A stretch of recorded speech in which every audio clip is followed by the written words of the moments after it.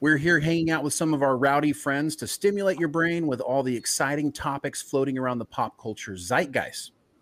Welcome to the show. I'm your host, Shane Montgomery, and with me as always on the boards is my brother and life partner, Brian Montgomery.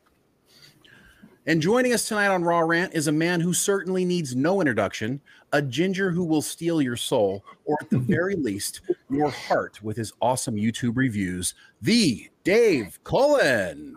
They say I'm cringe. Oh my God. Thanks, guys. Sorry I couldn't make it last time. It was very late. This is much better. That's okay. We wanted to roll it up a little for you. Also joining us is a lady whose nerd culture opinions rally us to war, and her cosplay is almost as hot as her takes. Anna, that Star Wars girl. Hello. Thanks for having me. Hello. Glad you're here. And last but not least, if your diet is low in sodium and you're looking for someone to conquer Las Vegas with, Alex from the Salty Nerd Podcast. What's up, everybody? Thank you for having me today. Appreciate it. Good. Hopefully everyone had a great start to your week. Dave, I know it's already late where you are. How are things on your side of the pond?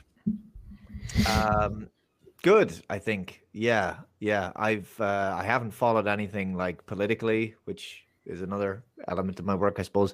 I've just been so buried in this season. I mean, it's just been great to finally have something positive to talk about as a Trek fan. I'm actually, just before we started, I was working on laying down the audio track for the third episode for my reviews. So it's kind of weird to actually be making the review before the episode airs. So right, yeah.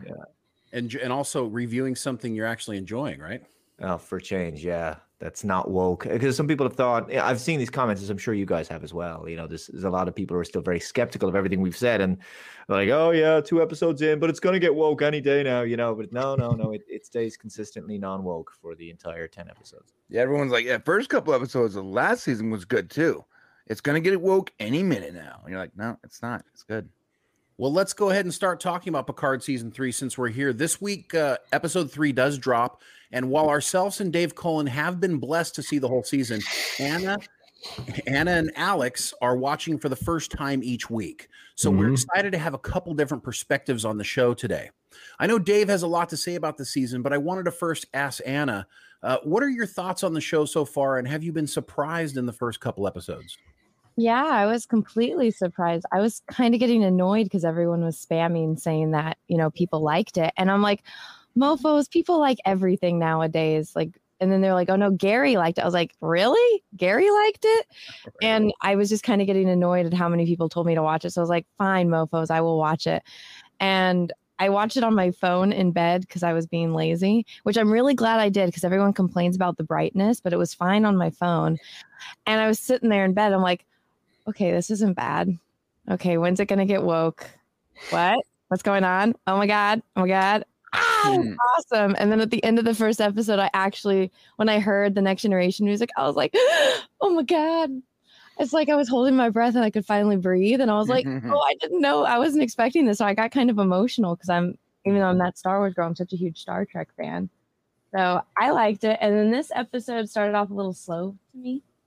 And, but the ending, man, that was great. Ending. Oh, yeah, the looks, right? They didn't need to say a word, right? Mm-mm. Mm-hmm.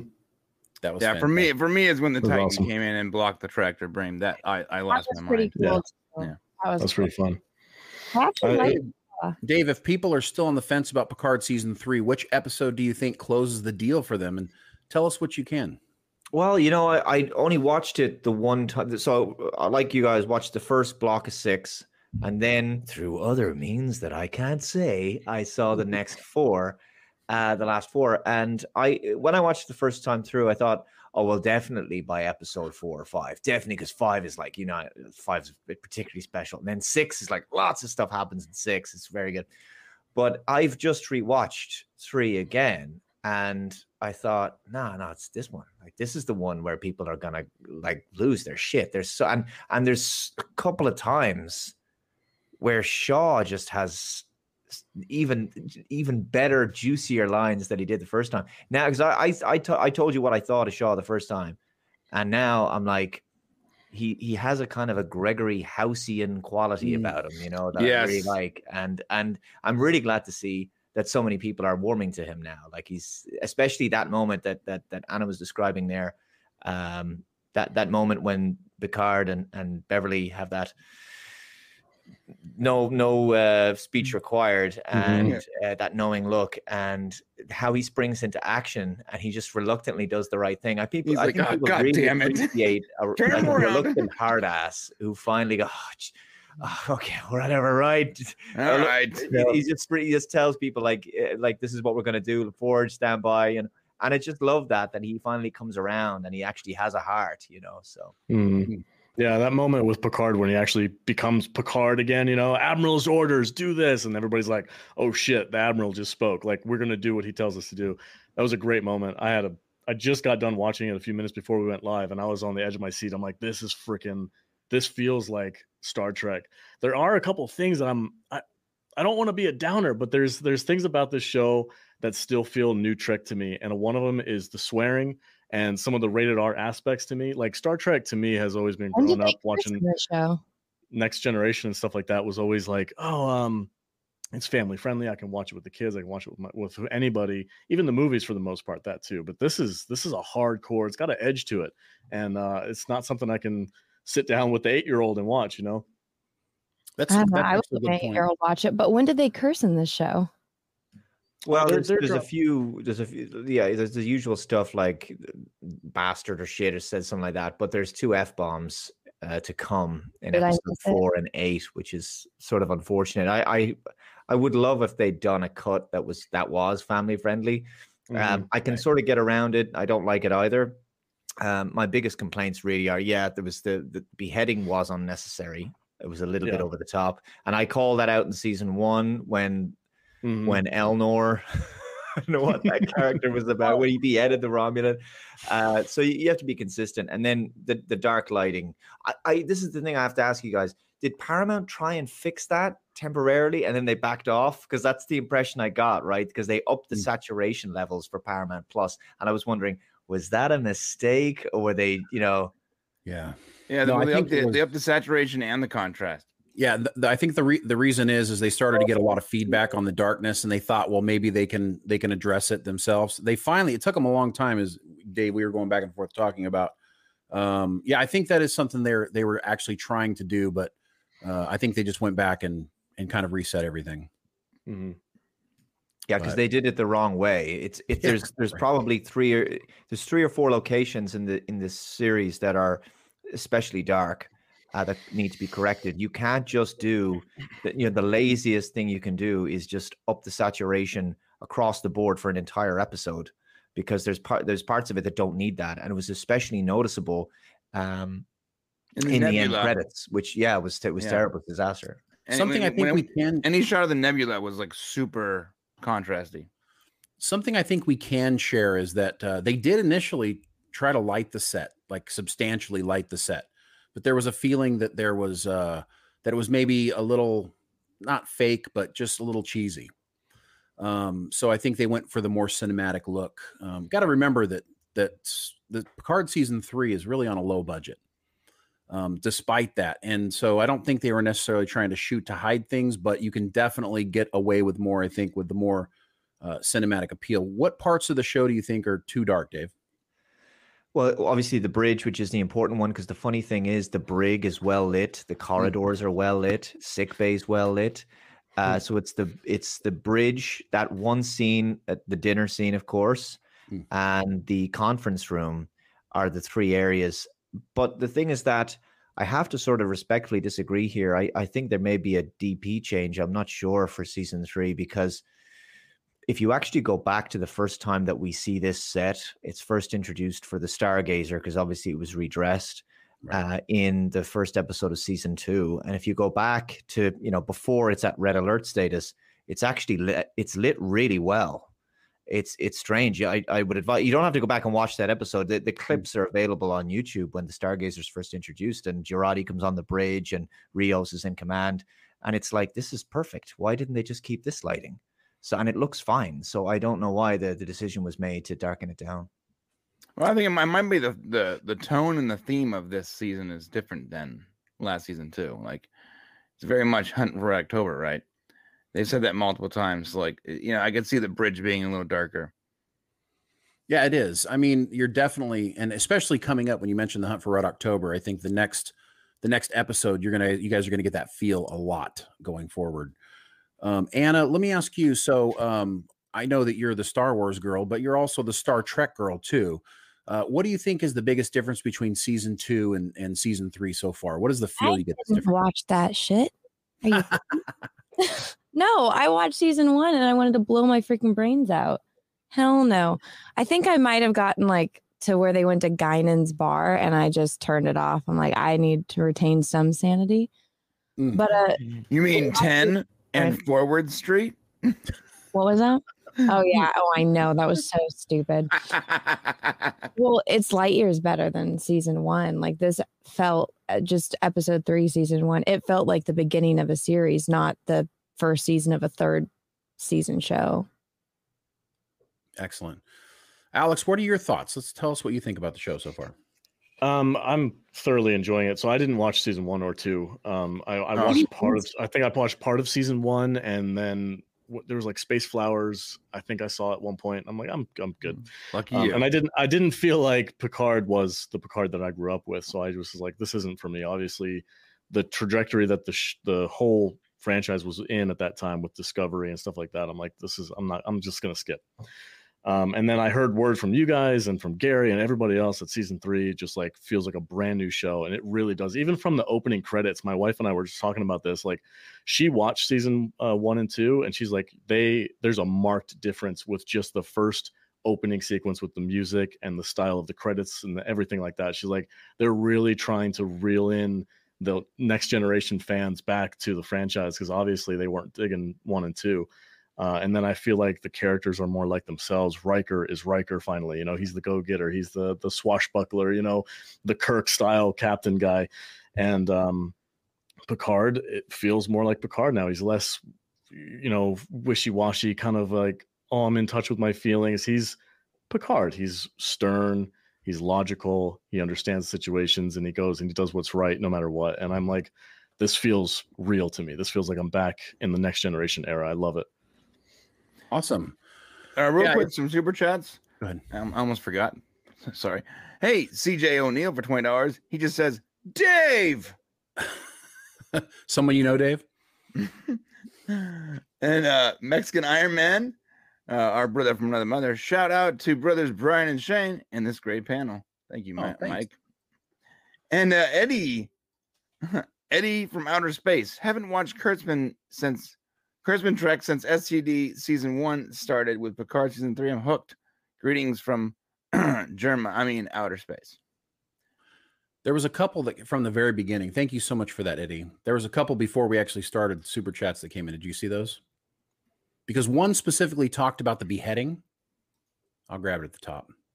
What, super chats? Yeah, there was a couple of super chats that came in before we went live. Anyways, one of them, and we'll have to go back and find it, but one of them actually addressed the beheadings. And I know that is something that, so Dave, let me ask you, do you think did it really bother you that much? There was no blood or anything. We got a pretty clean cut. Do you think it's just too little over the top or I don't know who it was. Was it Major Grain or someone else? They do the clips and they compare, Star Trek from book 4 and saying, I don't think they would do this, and Worf wouldn't do that sort of thing because he has spared people's lives in the past on Next Generation, of course. But this, okay, so would he actually behead someone? Would Worf do that? Yes, I think he would do, given the context. So people were saying that this particular Ferengi Sneed was unarmed. He wasn't really. He had the knife there, but even if he wasn't, that's sort of irrelevant. He had just ordered his hitmen, his henchmen, to kill Raffi, and that's it. That's all the justification you need. So I don't care that he killed him, and it doesn't really matter how he did it, whether he threw a sword right through his chest or whether he cut his head off. The point that I think that Salty was saying there is the important point is that it shouldn't be on the show because it's not family friendly and it's not Star Trek, just like the swearing. It's unnecessary. There's lots of ways that a character could just be killed, in a fairly standard action sort of the way they did fight scenes on the Next Generation. They didn't need to do all of that. Yeah. So, speaking of kind of this being a little bit not as family friendly, comparing him to the movies, let's say, because we have to agree that Picard season 3 is really more of a take on the TOS movies. I think it's kind of locked into that flavor along with the Next Generation. It's not really like a TV show as much as it's like a movie. So do we give it a little more leniency because it is more like a movie and we're seeing it on streaming as opposed to regular television? Well, that would explain some of the swearing, maybe not the F-bombs, because there'd been swearing in the movies and that, and they were a little bit more adult, I suppose. Yeah. Okay. Yeah, the movies have always leaned more towards like the action side of things because they're trying to reach a broader audience than just the sit in your house in the evening and watch an episode people. Like the hardcore fans like us who are going to watch it week to week, they're trying to make the money, they're trying to make a bigger reach, so they have to make something a little bit more meatier and a little bit more adult for the general audience. But there is, I do believe that there is a line with that. Like obviously there's the famous like hilarious bit in one of the original Star Trek movies with Spock swearing, and he doesn't know what the words mean or stuff like that, and he's learning how to use them, which is hilarious and funny. But they stay on the PG side, and that's where I've always seen even the Star Trek movies, even the ones that are way more action oriented, like they always kind of lean more towards the PG side of things.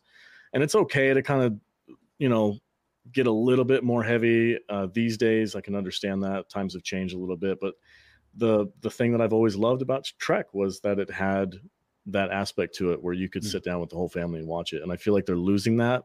I don't know if it's because they think Trek isn't cool enough, so they have to make it cooler. I don't feel that way. I think Trek, the way it used to be, was just as cool as it is today. And I think they're trying to edge it up a little bit too much. What do you think, Anna? I just got back, so I feel bad. I completely missed the question. How do you feel about cussing in Star Trek, and how do you feel about the family side? Sorry, what was that?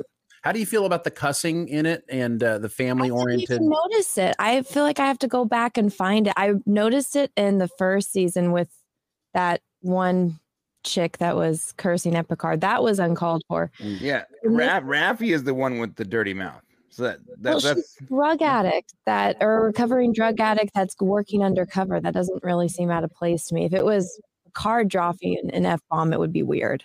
Okay. Well, hold on to your seat because that's probably what you're going to be getting. But let me tell you though, that was something. You guys, so I didn't watch the show. Oh dang it, my camera's still not working. There you go. I fixed it. Oh, there you go. I didn't get special privileges. I didn't get to watch it like you guys, so I have to wait. But we'll see. If we knew you wanted it, we would have lobbied on your behalf. Well, yeah. So here's the thing: is good. I'll just spoil the last episode for you. The last line is "Make it fucking so." That is not the way it's used, Dave. Fucking engage. I will tell you guys that it is an ad lib, so it was not something that was planned. It's something that came from Patrick Stewart. Did it feel natural if it's ad libbed? It's hard because I agree with what everybody's saying. Hearing that word come out of his mouth as Admiral Picard is tough. It's different. You don't see it. Is that what happens? Oh no. Yeah, but there is a moment where that happens, but that did come from Patrick Stewart himself. So can I just say, I think one of the weirdest things about this show is the fact that Picard's son is named after his ex-best friend, and she named his kid after her first husband. What the heck? I'd be pissed if that was my kid. Like, really? You named it after your ex? Yeah, you are going to learn this next episode why that is. So okay. There's a reason behind it. Yeah. I didn't know that. What did you say, Dave? Sorry. I was just going to say this. I was just thinking there. The second F-bomb is actually pretty hilarious. Really? Oh, yeah. I mean, it's not that bad. The worst problem is see, my kids don't like Star Trek, so it doesn't really bother me that much. They don't want to watch it. But I see what Alex is saying because it is kind of tough. And I did say when we originally watched all 10 episodes, the one feedback I came back with was some people are not going to like that. So, I think they just kind of said, well, the times have changed. It's movie oriented. Yeah. And but you are going to lose some families for that.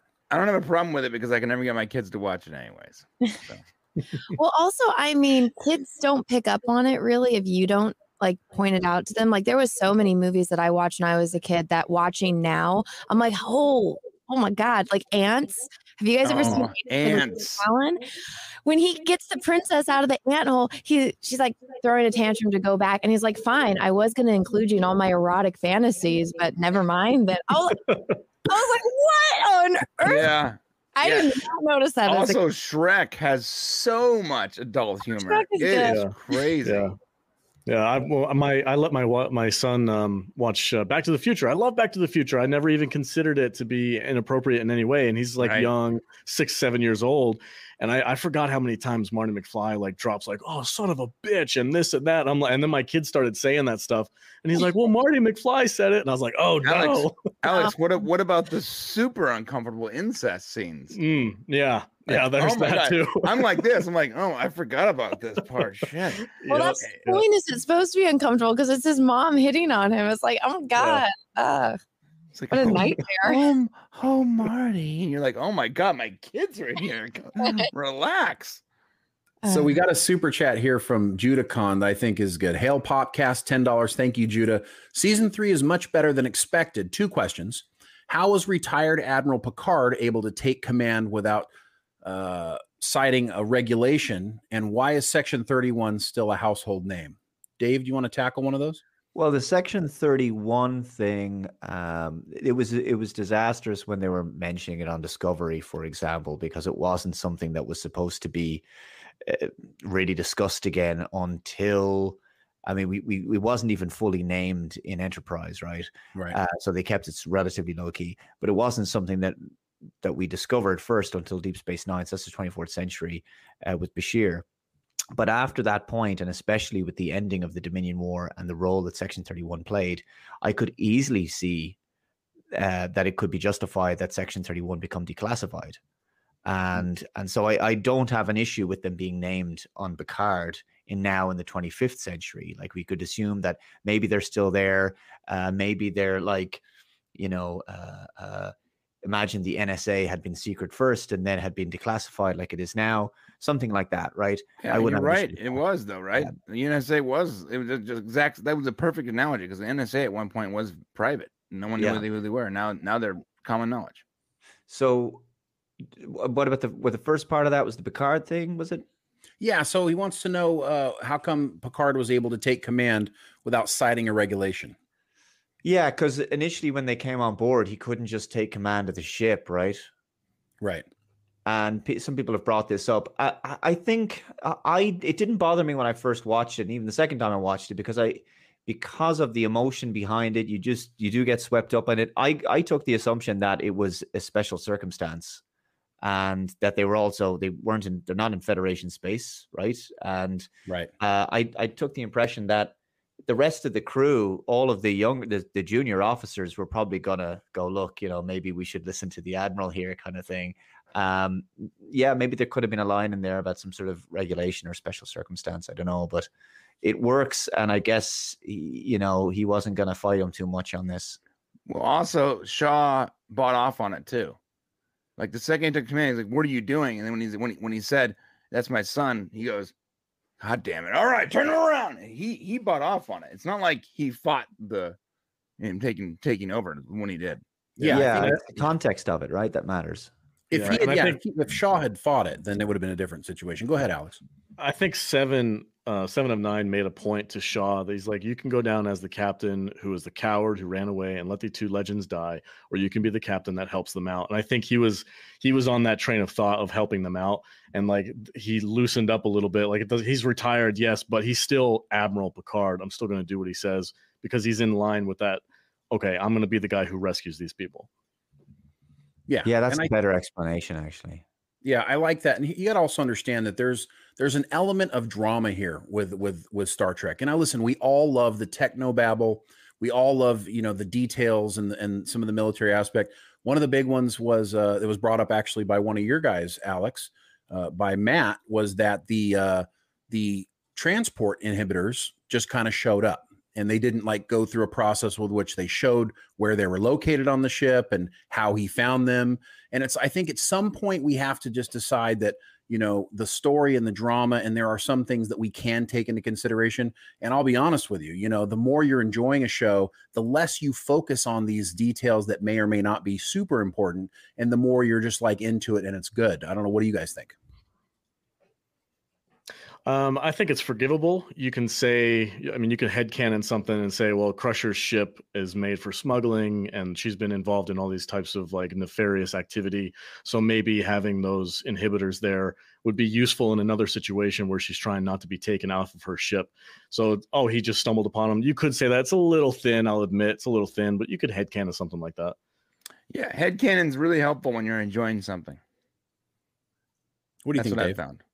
Well, you know, nitpicking and this sort of stuff, this is what I actually enjoy about being a Star Trek fan, right? It's all the ways you're kind of making up for exactly what Salty described there, which is the headcanon stuff, which I like that term, right? Where you're trying to reconcile things. It would be far worse if we were complaining about the show's woke, the characters are unlikable, nothing about the plot makes sense, it's not enjoyable. Like, as long as these episodes are enjoyable, you know, and it's this. My uncle always is a big Trek fan as well. As long as a TV show or a movie holds you for its duration, it's done its job. And it's done that. And then we can get into all of the little inconsistencies and little gaffes here and there. But I don't think it detracts from, you know, the overall week-to-week plot. So.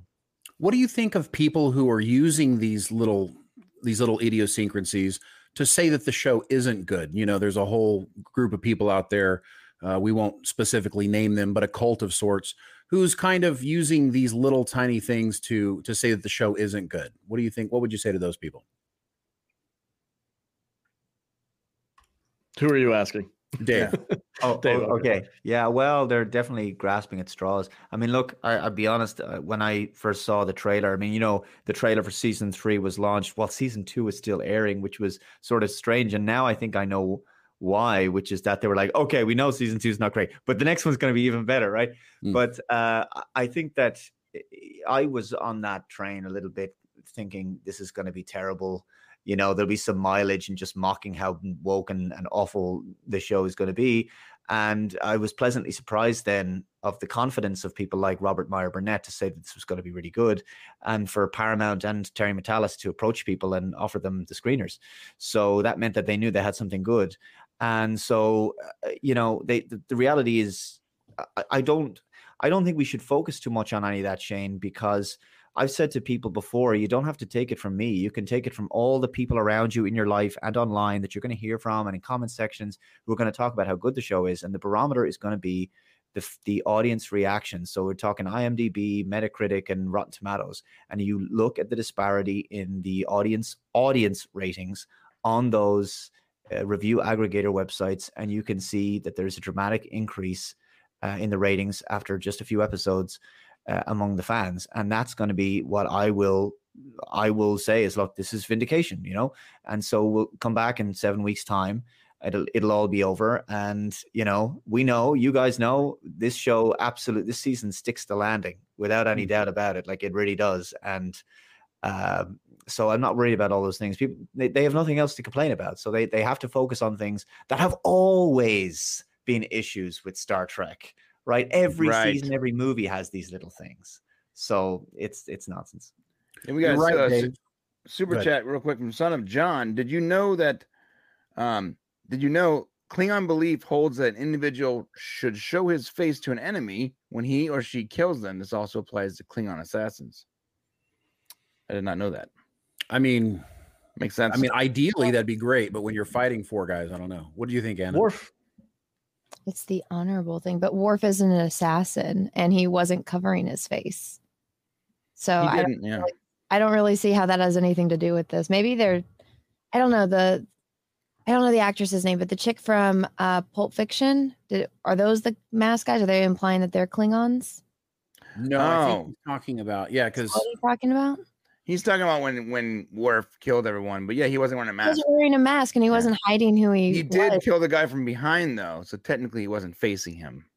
Yeah, well, you know what? Worf grew up with humans, so there's he's got some human parents. Time ago. None of those rules apply anymore because he's a pacifist, guys. Is he? Yeah. Yeah, no. So the complaint was, is Worf a pacifist? And now the complaint is, why is he so violent? Haven't you watched that? Star Trek?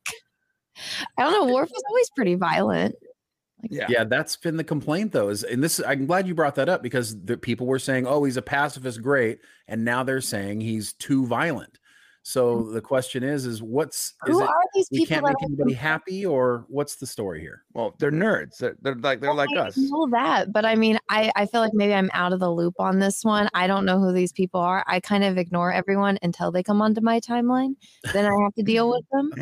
But Anna's the main character of her story. Okay, you have to be in her orbit for her. Well, no, it's like especially when it's people complaining, because I have my own complaints. I don't have time to listen to other people's complaints that aren't fair. Children, you know?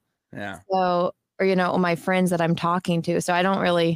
I'm out of this loop, whatever you guys are talking about. But with the Worf thing, like, was he in season 2? Because I haven't watched it. So no, he wasn't. No. So where's everyone getting this idea that he's a pacifist? Oh, when the trailer first came out, there's this like throwaway line that was played for jokes where Riker and him are going somewhere in the transporter, and Worf says, I'll have you know, I now consider myself a pacifist. And Riker says, we're all gonna die. Isn't that a joke though? Like, that seems to me clearly a joke. It's clearly a joke. Yeah, people didn't take it that way though. Well, it was kind of a joke, but it's also Worf is evolved. Like, his character has changed after all these years, and we're going to learn as episodes come up and how that is. But he's more of I would say less of a pacifist and more of like a monk warrior almost. Yeah, he meditates after he beheads people. Right. We got a super chat from Sup AJ1M. I just find it so amusing that Wesley has been completely replaced by a new son. Shut up, Wesley. That is pretty funny. But Worf did meditate in The Next Generation and in Deep Space Nine. So why is that a new thing? That's true. I think he's just evolving the character, and we've seen the whole series. So I guess it's not fair to us to judge this, but he is. This is the best version of Worf, and he has matured a lot. He's a slightly different person. Version of Worf, really? Oh, you're gonna see. Yeah, that's a strong stance to take. Well, I would say that. Dave, would you say this is the best version of Worf going forward? Of all of the characters, actually. Right. You know, really? Really, all of them. And you're already seeing more. Oh, geez, sorry, you haven't seen 3. I just watched 3, so I keep thinking you've seen it. I'm not bragging or anything. I'm just saying. But like the Riker stuff, like Riker's especially these next 2 episodes. Like Jonathan Frakes has enormous gravitas this season. He's great, and he's spectacular. You know, he's given the best stuff, and he's done the best acting he's ever done of his career. I agree. Alex and Anna, you guys have seen 2 episodes. Episode 3 coming up. So do you have, I know you're hearing this great stuff from us and Dave and from Gary at Nerdrotic and a lot of people, but do you guys still have like a little bit of hesitation as far as going forward? Since Picard seasons 1 and 2 actually didn't start out so bad, the first couple episodes. What do you guys think? Every time I see Raffi on screen, I cringe a little bit because it's like bad memories.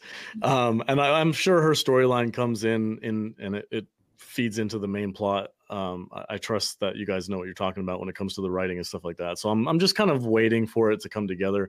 But Raffi's really the only thing I have any kind of issue with. And I don't know if it's because I just don't like her character from the past 2 seasons, or if it's because I feel like her storyline of like the drug addict just seems really strange to me in the Starfleet kind of world that she exists in. But she's really the only thing that I don't care for, but I feel like that might change further into the story that we get. Yeah, I felt the same way. They actively correct that character, and they do it in a way that's very just perfect. It's very good. Cool. We got a super chat real quick from Play the High Note. Been enjoying Picard season 3. I know this might sound shallow, but the final 2 minutes of episode 2, when Picard, not Patrick Stewart, saying engage nearly made me jump out of my chair, even though no one was in the room. Yeah, I felt the same way. I was like, ah! Did you notice the different tone he used it with? Yes. Right? It made me so happy. He was taking command. Dave, what do you think of the taking command aspect of the show so far? Like, how do you feel of Picard as being different than he's been in previous 2 seasons? Yeah, well, that's the thing. He's not getting berated or talked down to. He's actually able to stand his ground and do that and assert himself. But I got to say, not to sort of jump slightly off there, but I'm fascinated by their perspective because of the fact that, and this is something that you've probably seen in comments when people have criticized you. This fact that people are making up their minds about the show after 1 or 2 episodes, which is absolutely fine if people want to do that. If people don't enjoy the first 2, the response is generally positive. But the thing is that what's weird is that we were able to make our minds up and give an assessment after watching 6 hours of the show, 6 episodes in 6 hours. And whereas people are having to watch this over, 6 hours over several weeks. And so it does give a completely different perspective when you're trying to make up your mind after a couple episodes. And so all we can tell people is, all these nitpicks or all these issues or concerns that people have, it's just wait, just give it time. And I think people are going to understand. I love that line from Angel, 2 points make a line, not a pattern. So people are not fully bought into it yet, maybe. But I guarantee you by the end of episode 3 and certainly 4, without a shadow of a doubt, Shane knows what I'm talking about. Yeah, I have, aside from the darkness of the bridge per se, I haven't seen a single nitpick that won't be addressed later on down the road. And so it makes it hard when I'm on panels or whatever, and they're like, well, what about this and this? I'm like, I just got to shut up because I can't answer without spoiling it, Well, you say I felt the same way he did about Raffi. I'm like, every time I see her, I'm like, God, get off of my screen. Yeah. And then when Worf shows up, I was like, yes, that's who they're going to tie her in with. Because at first I thought it was Geordi because she had been seeing the Daystrom Institute. And I was like, oh, it's Geordi. Because didn't Picard said that he's like working there in the first episode? So I was like, okay, it's Geordi. And then Geordi's going to show up or something. But then it was Worf, and I was even more shocked, and I was stoked. I was like, yes, Worf is there. Yeah. Worf. He looks so good, too. He does. He looked awesome. Yeah, Worf really ties into it really well with her. It's great. So, 2 things real quick on that, Brian. So, one, you see how Rafi's been the first couple episodes and how you guys don't really like her, right? Now, Worf shows up. So, Anna, that's really a great observation that you made because going forward, that's really important. You'll want to watch that.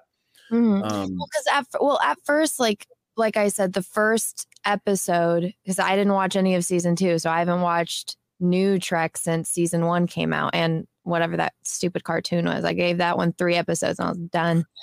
But it felt like, okay, this is a new show. Every character is getting reintroduced, like Picard's Romulan girlfriend. She reintroduced herself. Raffi was reintroduced herself. So I was like, okay, how is this going to tie into everyone else since we have all these separate plots going on? And I was just so happy that it was with Worf, and I wasn't expecting that at all. So I was like, that was a very pleasant surprise. Awesome. Alex, a lot of people, I'm glad you brought up that you said Worf looks good. A lot of people are complaining that Worf looks terrible. Really? So it's a weird thing out there on Twitter. People are saying he looks awful. So some people would say that Klingons don't have gray hair as fast as Worf does. About? Didn't they watch Deep Space Nine? I know. Look at Deep Space Nine. There's a ton of old Klingons, guys. Who are these people that you keep bringing up that you say saying this stuff? Like based on everything you're saying, they're saying they've never watched Star Trek. It's random egg profiles on Twitter. The Twitters, they haven't watched it because if they think that Klingons don't have white hair, they've never watched Next Generation, Deep Space Nine, or even Voyager when they ran into those ones with the disease and B'Elanna's baby and all that stuff. The episode where Worf and Picard go back to Klingon to defend Worf honor. The guy that's sitting on the chair has freaking gray hair, who's like the head Klingon guy. I'm like, hold on a second here. So aren't we up to chronologically now the time of All Good Things, that alternate future where Worf was old and had gray hair? Where he had gray hair, yes. We're actually a little bit further than that, even. We're actually farther than the last episode. He had gray hair in that last episode. That's wild. Wow. Yeah, it happened. It happened in the 2390s was when All Good Things happened, and this is 2403. So, no, I think excellent. he looks great. I was like, I haven't seen Worf. Gosh, I don't know, one of the DS9 shows or something like that. One of the episodes. It's been a minute, right, since we've seen Worf in action, and this is gonna sound like a douchebag thing to say, but like, Jonathan Frakes has gained some weight. Obviously, you can see his outfit is made to make him look very slim. When Worf showed up, and I was like, "Damn, that guy's looking freaking good." He looked fit. He was moving very smoothly. Yeah, that scene where he was fighting everybody. Play in that. Yeah, he didn't have to cover anything up with like some baggy clothes or anything like that. No, awesome. The black. He even commented about it. He got in fighting shape for sure. For this. Yeah. Well, I'll have you guys know that that so far this has been a treat, and hopefully you guys continue to enjoy the season going forward. But there's no guarantee that we're going to get more Star Trek made like it is right now. Terry Matalas, of course, is the showrunner. He had the carte blanche to make this season, and he's currently not attached to any future Star Trek shows. Can you guys talk a little bit to the effect of if you saw more Star Trek like this going forward, would you want to watch more? Well, I think if there were certain aspects, because, it's not perfect, not that no, we can ever expect perfection, but there's a few gripes there that are, definitely the lighting alone. Okay, the swearing is one thing, but definitely the lighting alone. And that is something that could technically still be slightly resolved. Okay, the onset lighting, you can't do anything about that, but they could do one more color grade for the DVDs or for the Blu-rays. Maybe, I don't know, maybe that could be in the pipeline. But regardless, yeah, if Terry Matalas, who's a hardcore fan and who has worked on Star Trek before, and he knows his stuff, if he was allowed, I would love if, because we have all these disparate Trek shows, right? And they're all over the place, and this is just one season of one show that's good, and we need him to be like a pre-Endgame Kevin Feige overseeing the entire franchise, managing everything like Berman did. Yeah.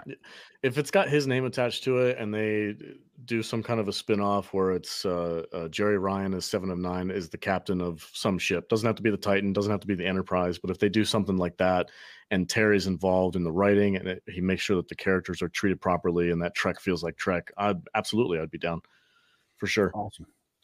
Well, I got to tell you, hopefully it does happen. Okay. But we are already preparing for it not to happen. We've been so disappointed by Star Trek so far that we don't have a lot of faith in the studio system or really in Alex Kurtzman's ability to move forward with that. So we've actually started a change.org. What is it called? A petition for people to sign. And we're going to, as the season goes on, if you guys like it, and you can encourage people to go there and sign it. It's at terrytrek.com. And get over there and sign it. What do we got? Like 1,500 signatures so far? Yeah, something like that. And then as the season gets closer to the end, and here's the deal, guys. So the whole reason that Strange New Worlds was even made was because the fans really fell in love with Captain Pike and they wanted him in his own series. They had no plans to do a Captain Pike series at all. And it just got overwhelming fan backup on it until it got to the point where it was like, well, I guess we have to make this going forward. And we kind of get the sense, actually, we get a strong feeling that the same thing is going to happen once you get to the end of the series. And I got to tell you, Dave can confirm, once you guys get to the end of the series, you're really going to demand that you get more of this. We feel strongly. So would you say that's true, Dave? Make it fucking so sorry. So, fucking engage. What can I say? What can I say? I want to watch the last two again. Yeah, no. Look, it's definitely left. So this is the interesting thing. The first episode is called "The Next Generation," and all I'll say is that has another meaning. And what you're watching this year is an origin story in more ways than one. And there's definitely a sense, and Terry has talked about this before, I don't think it's a secret, that there is a sort of a new generation being prepared, and that without this being an overt torch passing thing, right? Because it is ultimately a Picard, a next gen story, but there's definitely avenues there for a story to continue based on where we're left off at the end of the season. And I think the franchise is in a far better place Even new Trek is in a much better place, because I personally think we're not going to get the reboot and the reset that we would like, to go back to pre 2009 Star Trek and just undo this whole JJ secret hideout Kurtzman Trek. That's not. I don't think that's ever going to happen. But I think Star Trek can be reformed from this point forward. What would you say to people that can't seem to settle themselves with the fact that it won't be reformed? I mean, there's some people that go as far as to say they need an apology for what's come from before they'll come back. What do you think? What do you have to say to those people? Bringing up these people, screw those people. Can we just talk about how good the show was and stuff about the show? Like there are some people that are just going to be miserable no matter what. And I mean, there's a lot of people that deal with depression in their lives and they want to lash out at other people. And, when they see people having fun, if you don't like it, you don't like it, that's fine. But again, I feel like I'm out of the loop. I don't know who you're talking about or what this whole deal is. But from what I have seen, everyone has been everyone that actually watches it and gives it a chance has something positive to say. So can we talk about like the positive side of this? Awesome. Yes. No, that's exactly it. So I think you're right. I think the reason why we talk about some of the detracting stuff is because we kind of want to solve the problem of, is Star Trek fixed? Is it truly back? Because I think some people are still arguing. That's a matter of opinion on if you like it or not. Like some people liked season 1 of Picard. People liked, I don't know, what are those other shows called? I didn't watch them, but Discovery. Yeah. No, the other one. What's the one? Strange New World. What is the one with Captain Pike? Strange New World. Yeah. Nick Rekieta had a great comment about that. He's like, it's all run by women. And so when Kirk gets in, he replaces all the women with men. So it shows how women are, they ruin everything in that show. And I thought that was a funny joke at the Kurtzman people. I actually like Strange New Worlds. A lot of people don't, but I like it. I only just, I saw, I don't need more Pike. I saw a clip from an episode of the 3rd season of Discovery, and it's really cringe because they're all like a bunch of high schoolers all smiling on the bridge, and they arrive at this awful CGI Starfleet headquarters or something, and the ship gets an upgrade, right? And I couldn't believe this because this is like we're into season 5, right? And I didn't realize that for the last 2 years, Discovery's warp nacelles are not attached to the ship. They're not attached to the ship. Right. And they thought this was an upgrade. It's like magnetic. And like, how many times have we had a problem like that? The ship goes into a nebula or something, and there's a magnetic distortion. It's causing, a dampening field. Your warp nacelles would just fall off. The most offensive part of Discovery for me when it came to the ship stuff was when they upgraded the ship. I was like, that is the stupidest thing I have ever seen on television. And I think that the artists, they created, and they're like, oh, this looks really cool. It looks cool because like the ship can like rearrange itself or whatever. And you're like, I don't care how cool it looks. It makes no practical sense. But Brian, there's also a practical aspect to what they did in terms of merchandising, right? How do you produce a model of the ship without the warp nacelles attached? And more to the point, they also upgraded their comm badge. So the comm badge has, right? It's a comm badge.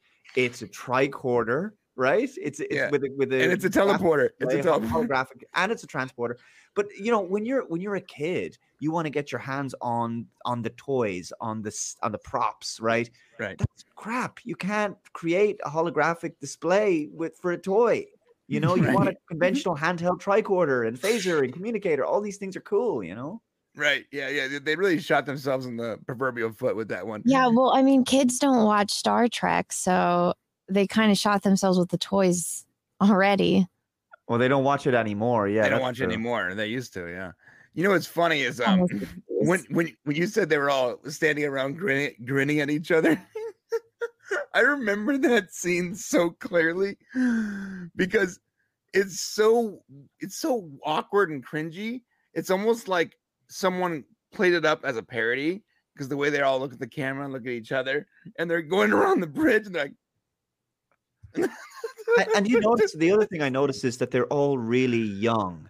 So it's again that it's playing to a generation that like didn't have a father figure or didn't have an older, wiser person in their life, which is exactly what you need when these people do not behave like it's a Robert Meyer Burnett describes it as like everything has to be hugged out. Everyone's crying about something. Burnham's always crying. Dude, even the ship is having like mental health problems, dude. Yeah. So there's no professionalism. They don't behave like they're actually military people at all. There's no code of conduct. There's no stoicism. There's nothing. It's awful to watch it. Yeah, and that's actually one of the things I really liked about Shaw is because he brought that more militaristic version of Starfleet into this season than we've seen in some of the other shows. Like everybody's just willy-nilly doing whatever they want, telling their commanding officer to go screw themselves. Like Shaw, I feel like is really a hardline dude, and I love that he's in the mix with this whole crew. Yeah, I love it. I love it that he's fearlessly defending like the hierarchy, and it's really wonderful. Yeah, he's actually coming on really strong, and he's becoming a fan favorite. And what's hilarious is you haven't even got to the best of him. Yeah, I would argue he's still not even very likable at the moment, and he's still becoming a fan favorite really quick. Well, we predicted when will Shaw be the most likable, and Shane and I was like, well, like episode 4 or 5 maybe, and like even now at episode 2, people are like, I love Shaw. And I'm like, oh, you haven't seen anything yet. I have a stupid question about Shaw that I don't know if you guys know this or not. Is he supposed to be a vegan or something like that in this show? Because in episode 1, when he's sitting down and he starts eating dinner before Picard and Riker show up, the steak or whatever it is that he's eating looked like it was just chopped up kale chips to make look like a steak. And I'm like, is this supposed to be like a vegan thing, or is this just that's supposed to be some alien meat, bro? Yeah, some alien meat. Yeah. Okay. Yeah, I actually was this one question I never asked. We probably should have asked what that was, because nobody's ordering that up on the from the I'd try it. It looks gross. It looks so gross. Thanks for that. I'd try it in a heartbeat. Would you rather him be eating like Klingon food? Yeah, I'd go to that replicator and I'd be like, yeah, listen, can I get some of that Shaw blue greenish steak, please? With some steak sauce on the side. Well, maybe the actor himself is vegan, so he's eating. No, he's not. He's not vegan, is he? I don't know. Do we know? We did a whole interview with him at his house, and I don't think he's vegan. We never asked him if he likes steak, though. We should have. We should have asked him what that damn food was that he ate. You're right. I'm really shocked we did not do that. It's your fault, Shane. I handled the equipment. You handled the questions. Okay? I messed up. I asked him things about his career. Go figure. Oh, big mistake. So Son of John, $10 super chat. Thank you. I would like for a moment where Rafi could be less emotional and for her to have a hero's moment and move her away from the addict rejected mother storyline. Son of John. Maybe Worf will whip her into shape. Ooh, I don't know. Maybe Anna, coming with the heat. Yeah, I think you hit the nail on the head there. Just keep watching. Rafi gets a lot better. Let's put it this way: Brian and I couldn't stand Rafi's character. We were kind of wondering if Michelle Hurd was even a good enough actress, to be honest with you. And then we saw her at the premiere, and let me tell you how much we loved it. We found her just to tell her how much we appreciated what a great job she did in Star Trek for season 3. We made sure that she heard that, because that's how strongly we feel about the rest of the season. And it's super nice. It was wild because I almost felt bad. I'm like, I blamed her performance on like, I don't like this character because of Michelle Hurd's performance. I now I'm realizing she was given really poor material to work with. Yeah, like that was really good of you to do that, because it must be really difficult, because social media and everything, actors are gonna look at what people think of them, and if it's overwhelmingly negative, it must be awful. But I will say this, she definitely becomes, let's say, one of the team later in the season, and none of those. She say JL in this season. So I don't recall her saying it once. What's that? Does she say JL in this season? No, I don't recall a single moment. Yeah. No. It was funny because I was so mean. Like in our live reviews of season 2. And then when I found her, and it was like, I really didn't like your character. I'm sorry. I like your character now. And she was so nice. She gave me a hug, and she's like super tall. It made me feel like a very short, fat guy. But yeah, I made you feel like it, or you are okay. I mean, I'm not that short though. I just felt really short because she's so tall. Excellent. Okay, so far, Picard season 3's got 100% from the critics, 100% on Rotten Tomatoes, and the audience score is at 87%. Still 100%. Not Still a single 100%. detractor there, huh? Interesting. Not one. So the question is, can we continue to get more? And listen, we've got 8 more weeks where we can enjoy this and see where it's going. Dave, is there anything else you want to say? I know it's late there for you and we don't want to keep you up all night. Do you have anything else you want to say about the season? Well, there's some aspects of the season that are not as strong as others. There's maybe one episode in there that, for budgetary reasons is more bottle based than, I guess I could say that, but I think the last 3, and in particular the last 2, yeah, apparently they want to put them in IMAX. That's what I've heard. Yeah, we can't say that no more. But I don't know about that, dude. I don't know where you heard that. But I don't know what you're talking about, Dave. Let's hope they do something cool about that in the future. Maybe. As for Nerd Boy, speaking of Dave, said, "Hey, Dave, thanks, Dave, and others for convincing me to watch the first 2 episodes of Picard season 3 were good. This is how it should have always been." Wait, are we talking about the show that Brian and Shane's hetero life mate is responsible for making? Here we go. You brought me into this thing now. Welcome, Matt. Welcome to the show, Matt. I know you two love Terry Metalis with the burning passions of 1,000 Suns. Oh God, here we go. Don't you ever get tired talking about him? Well, I will say that teenage girls with a crush. I will say that, Matt, last night you did ask me to bring your name up. So I will say you want to be crush mates with Terry Metalis as well. So it's funny because Big Shane went to dinner with Terry last night. Yeah. You guys had a date with your boyfriend. Oh my God. What's funny is I used to work at Paramount Studios, right? And so I have some friends who still work there. And one of those friends was with Terry back when he was a PA on Voyager or something like that. Right. And so before months ago, this is way last year, about midway through last year, I think. So I asked my buddy, I was like, "Hey, do you know Terry Metalis?" And he's like, "Yeah." I'm like, "Can you hook me up with him and try to, so that he can come on our podcast and give an interview about 12 Monkeys and all this other stuff?" Cause I love 12 Monkeys. And he was like, "Yeah, dude." And so he reached out to Terry and he got back to me.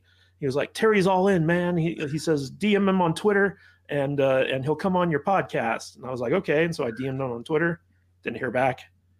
DM'd him again, didn't hear back. So I was like, okay. Now and then I heard how Terry found us. He found the wrong fat guys. He is exactly. Oh, you guys are trying to get a hold of me. I heard. Oh, yeah. Well, when I heard you guys were going out on a date with him last night, I asked you to name drop not only me but also my friend who had made the introductions. So yeah, I thank you for doing that. Yeah, well, he's like, "Matt, who? What are you talking about?" Yeah, of course, doesn't know me. Anyways, thanks for being here. Appreciate it. We were talking. What do you have any thoughts on Picard season 3 while we're catching the tail end of it? Well, when someone like Dave Cullen comes out, who has been justifiably critical of Star Trek thus far, New Trek, and says, "Hey, the season's pretty good," I tend to listen. So you didn't listen when we told you, but now that Dave says so, we're good. Well, I know how in love with Terry Metalis you are. Oh my God! I like to have a little bit. I like to have a little bit of a neutral party talk about this stuff. I've been a fan of Dave's for a long time, back when he actually showed his face on camera, and I would watch his reviews of Star Trek, and they were always. Matthew, do you remember what happened to Pike? That's basically what's happened to me. I'm actually just in a chair now. I'm just an AI. Yeah. Like the lights just come on for yes and no. Yeah. I'm typing really, really fast. That's all I'm saying. Well, you're just an AI voice generation at this point, aren't you, Dave? Yeah. It's just like, hello, my name is Dave Cullen. You can find me on Minds and other not social media. What if it's not even Dave? What if it's some a genius programmer from the India or something, just using thousands of live hours of his voice and creating a Dave Cullen? Yeah, but when Nerdrotic, Dave and other people whose opinions I trust come out and say, "I've seen all of season 3 of Picard and it's good," I have to listen, because we got honeypotted the first 2 seasons. The first 2 episodes of seasons 1 and 2 of Picard were pretty decent, and then it just took a dive off a cliff. And so I was like, okay, the real test is going to be episode 3. Is episode 3 going to actually continue to be good? So everyone I know, and you guys included, are saying that this is going to be a good season. And you guys even kind of offered to hook me up so that we could see the entire season ahead of time. I turned you down because I was like, you know what, I want to experience this as it releases. So I might be kicking myself for that decision. I now wish I could experience it. Did you not consult me on this first? Well, they didn't make it. They didn't make the offer to you, Alex. They made it to me. I thought we were a team. Well, I think you were either at work or had family obligations, and so I was just like, oh well, you know. Well, I will tell you guys are definitely lucky. For if you haven't seen the whole thing yet, you're fortunate, because I wish I could stab out my eyes or just go through like that little thing from Men in Black where I forget so I can watch it again, because Neuralizer. It was that good. And let me tell you, Gary from Nerderotic loves it so much that he's watched it, I think, like 7 or 8 times now. You guys think Doomcock secretly likes it? You think like he's in a closet, just like, I love this season so much, but I can't let anyone know my true feelings. So good. Anna kept asking earlier who it was we were talking about. So Doomcock and Doomcock's disciples. We try not to mention the name. If you say it, he's like that Harry Potter bad guy. If you say it too many times, then he'll show up. Voldemort? No, I mean, if you say Doomcock too many times, all you hear is Kathleen Kennedy. No, I saw his tweet a while back, and like I said, it's like people, you don't have to like everything, but when you lash out at other people, that just makes me, I don't know. It makes me feel. There's an interesting logic attached to what he's trying to put out there, which is that basically, if people watch this season, and from his perspective, right, he said that it doesn't matter if it's good, and then it's what's really dishonest is that he looked for a confirmation bias, which is to say he immediately went out and found the one mainstream media article that said the show was bad, the Engadget article that said don't encourage them or something. And there was a line in there about how Kurtzman can only write in one register, which is not true because Kurtzman didn't write a single episode of season 3, so I don't know where the hell they were getting that. But the point, that's what he said. Now, Doomcock's logic is, not having a go at him, I'm just responding, which is that if it's good, it's bad for Star Trek. If it's bad, it's bad for Star Trek. So in other words, heads I win, tails you forget we had a bet. Okay. Now, in essence, he's saying that if season 3 is good, it'll only encourage more Kurtzman Trek, which will be bad in the future because it'll go back to being woke and rubbish again. So let me get this straight. People who haven't been watching Star Trek season 1 and 2, as Matthew's described, have been baited right into watching terrible Star Trek and moved away from the series. Like me, I stopped watching before season 2 even finished. Okay. But we're back on board because we know season 3 is good. Well, apparently, our enjoyment of season 3 is going to somehow affect our brains such that in the future, when Star Trek gets crap again, we won't know the difference. We're going to keep watching because we're going to be like brainwashed into watching shitty Star Trek. And we won't, it's so insulting to the audience to suggest that they won't be able to differentiate between good quality entertainment and bad quality entertainment. I mean, this is the logic. So look, you're so stupid. You're going to fall for it. If future Star Trek is going to be bad, okay, it's bad. But this is the present, and I live in the present. And season 3 of Picard is really good. And it's worth watching. So watch it if you want to. And like Anna says, if you don't want to watch it, just don't. Well, also don't make your own opinions. I don't base my opinions on what other people say. I watch it and I enjoy it or I dislike it based on how I feel about it. That's awesome. So, and I mean, yeah, there's sometimes I judge people for liking stuff, like especially The Last Jedi. I'm like, how the fuck do you like that shit, man? Like, at the same time, I always say this: I don't like the taste of water. I cannot stand the taste of water. It makes me want to puke. And I understand 99.9% of the planet likes the taste of water. So Dude, I get. Anna, I only drink carbonated water for that same reason. I hate carbonated water. That's disgusting. What's wrong with you? Yeah, I don't like regular water. I only like the seltzer water. Water has to have, it's got to have something in it. Like this is Mio in my water, like caffeinated Mio, so it tastes like fruit punch. But so it's stuff like that. If you like, at that point, it's just juice. It's not water. It's basically juice. But I don't know, like this whole you have to agree with me or you're wrong. I don't know. I don't like that stuff. Yeah, That's how I avoid people. you can't tell people what to like. You can't tell people what they like, and you can't tell people, just as you can't tell people what they're attracted to. You can't. It's just it's nonsense. Well, I mean, you can. It's just no one's going to listen to you. Yeah. Or they shouldn't. I think it's emotional. It's like, Brian, Shane, stop being attracted to Terry Metalis. It's embarrassing. You're doing this thing where if you say it 100 times, it becomes true. Is that? Hey, I'm just pushing the narrative you guys created. I'm just saying. Okay. Oh God. We'll fight afterwards. If you guys like Star Trek Picard season 3, go watch 12 Monkeys, the entire series. That is probably the best example of time travel done right that I can ever point to in the history of cinema. So it's about humanity gets wiped out by this virus, and they create time travel to go back in time and try to prevent the virus from destroying humanity. And it's a very complicated sci-fi adventure. It's based on the movie with Bruce Willis, but Terry Metalis made it into a TV series. It's like the TV version of the movie. Yeah. Are there monkeys in the show? No. Well, the organization that's the organization that supposedly released the virus was called the 12 Monkeys. But it's an excellent show. It's the only show that ever got time travel right, in my opinion. I agree. And if you like what you're seeing with Picard, you're gonna love 12 Monkeys. Like it's excellent, and you'll see a lot of the same actors from the show's kind of crossover. It's a fun are you show. saying Star Trek didn't get time travel right? Nope. I don't think Star Trek's really ever gotten time travel totally right. There's always problems with it. I mean, Picard season 2 came close. Am I right, guys? No, it did not.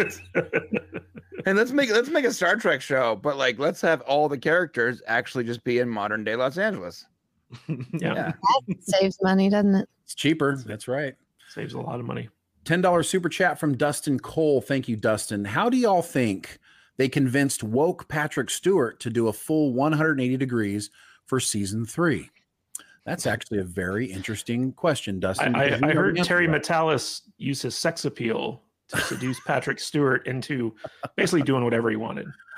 Sort of. That's the rumor.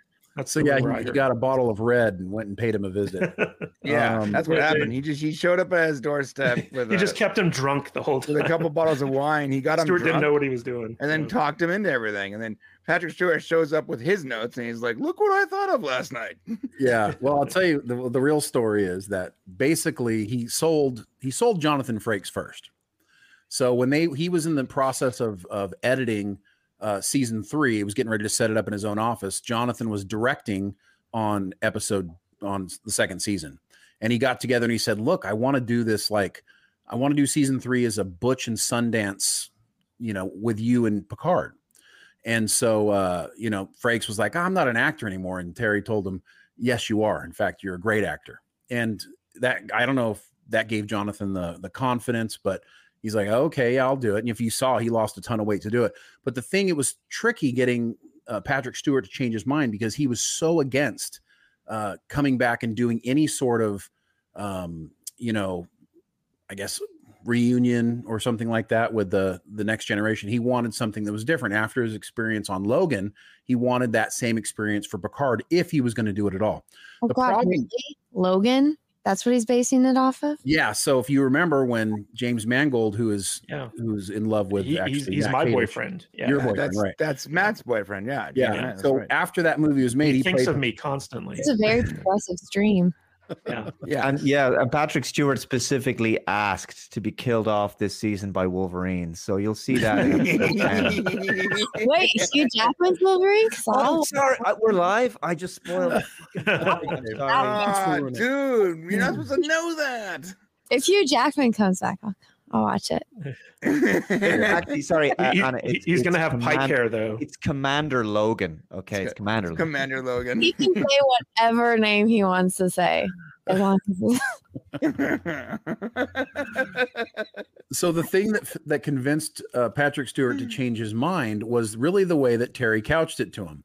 And it's kind of in the same way that you would say that they couched in the second episode when 7 of 9 went and told Shaw, you can either be the hero or you can be the guy who destroyed it.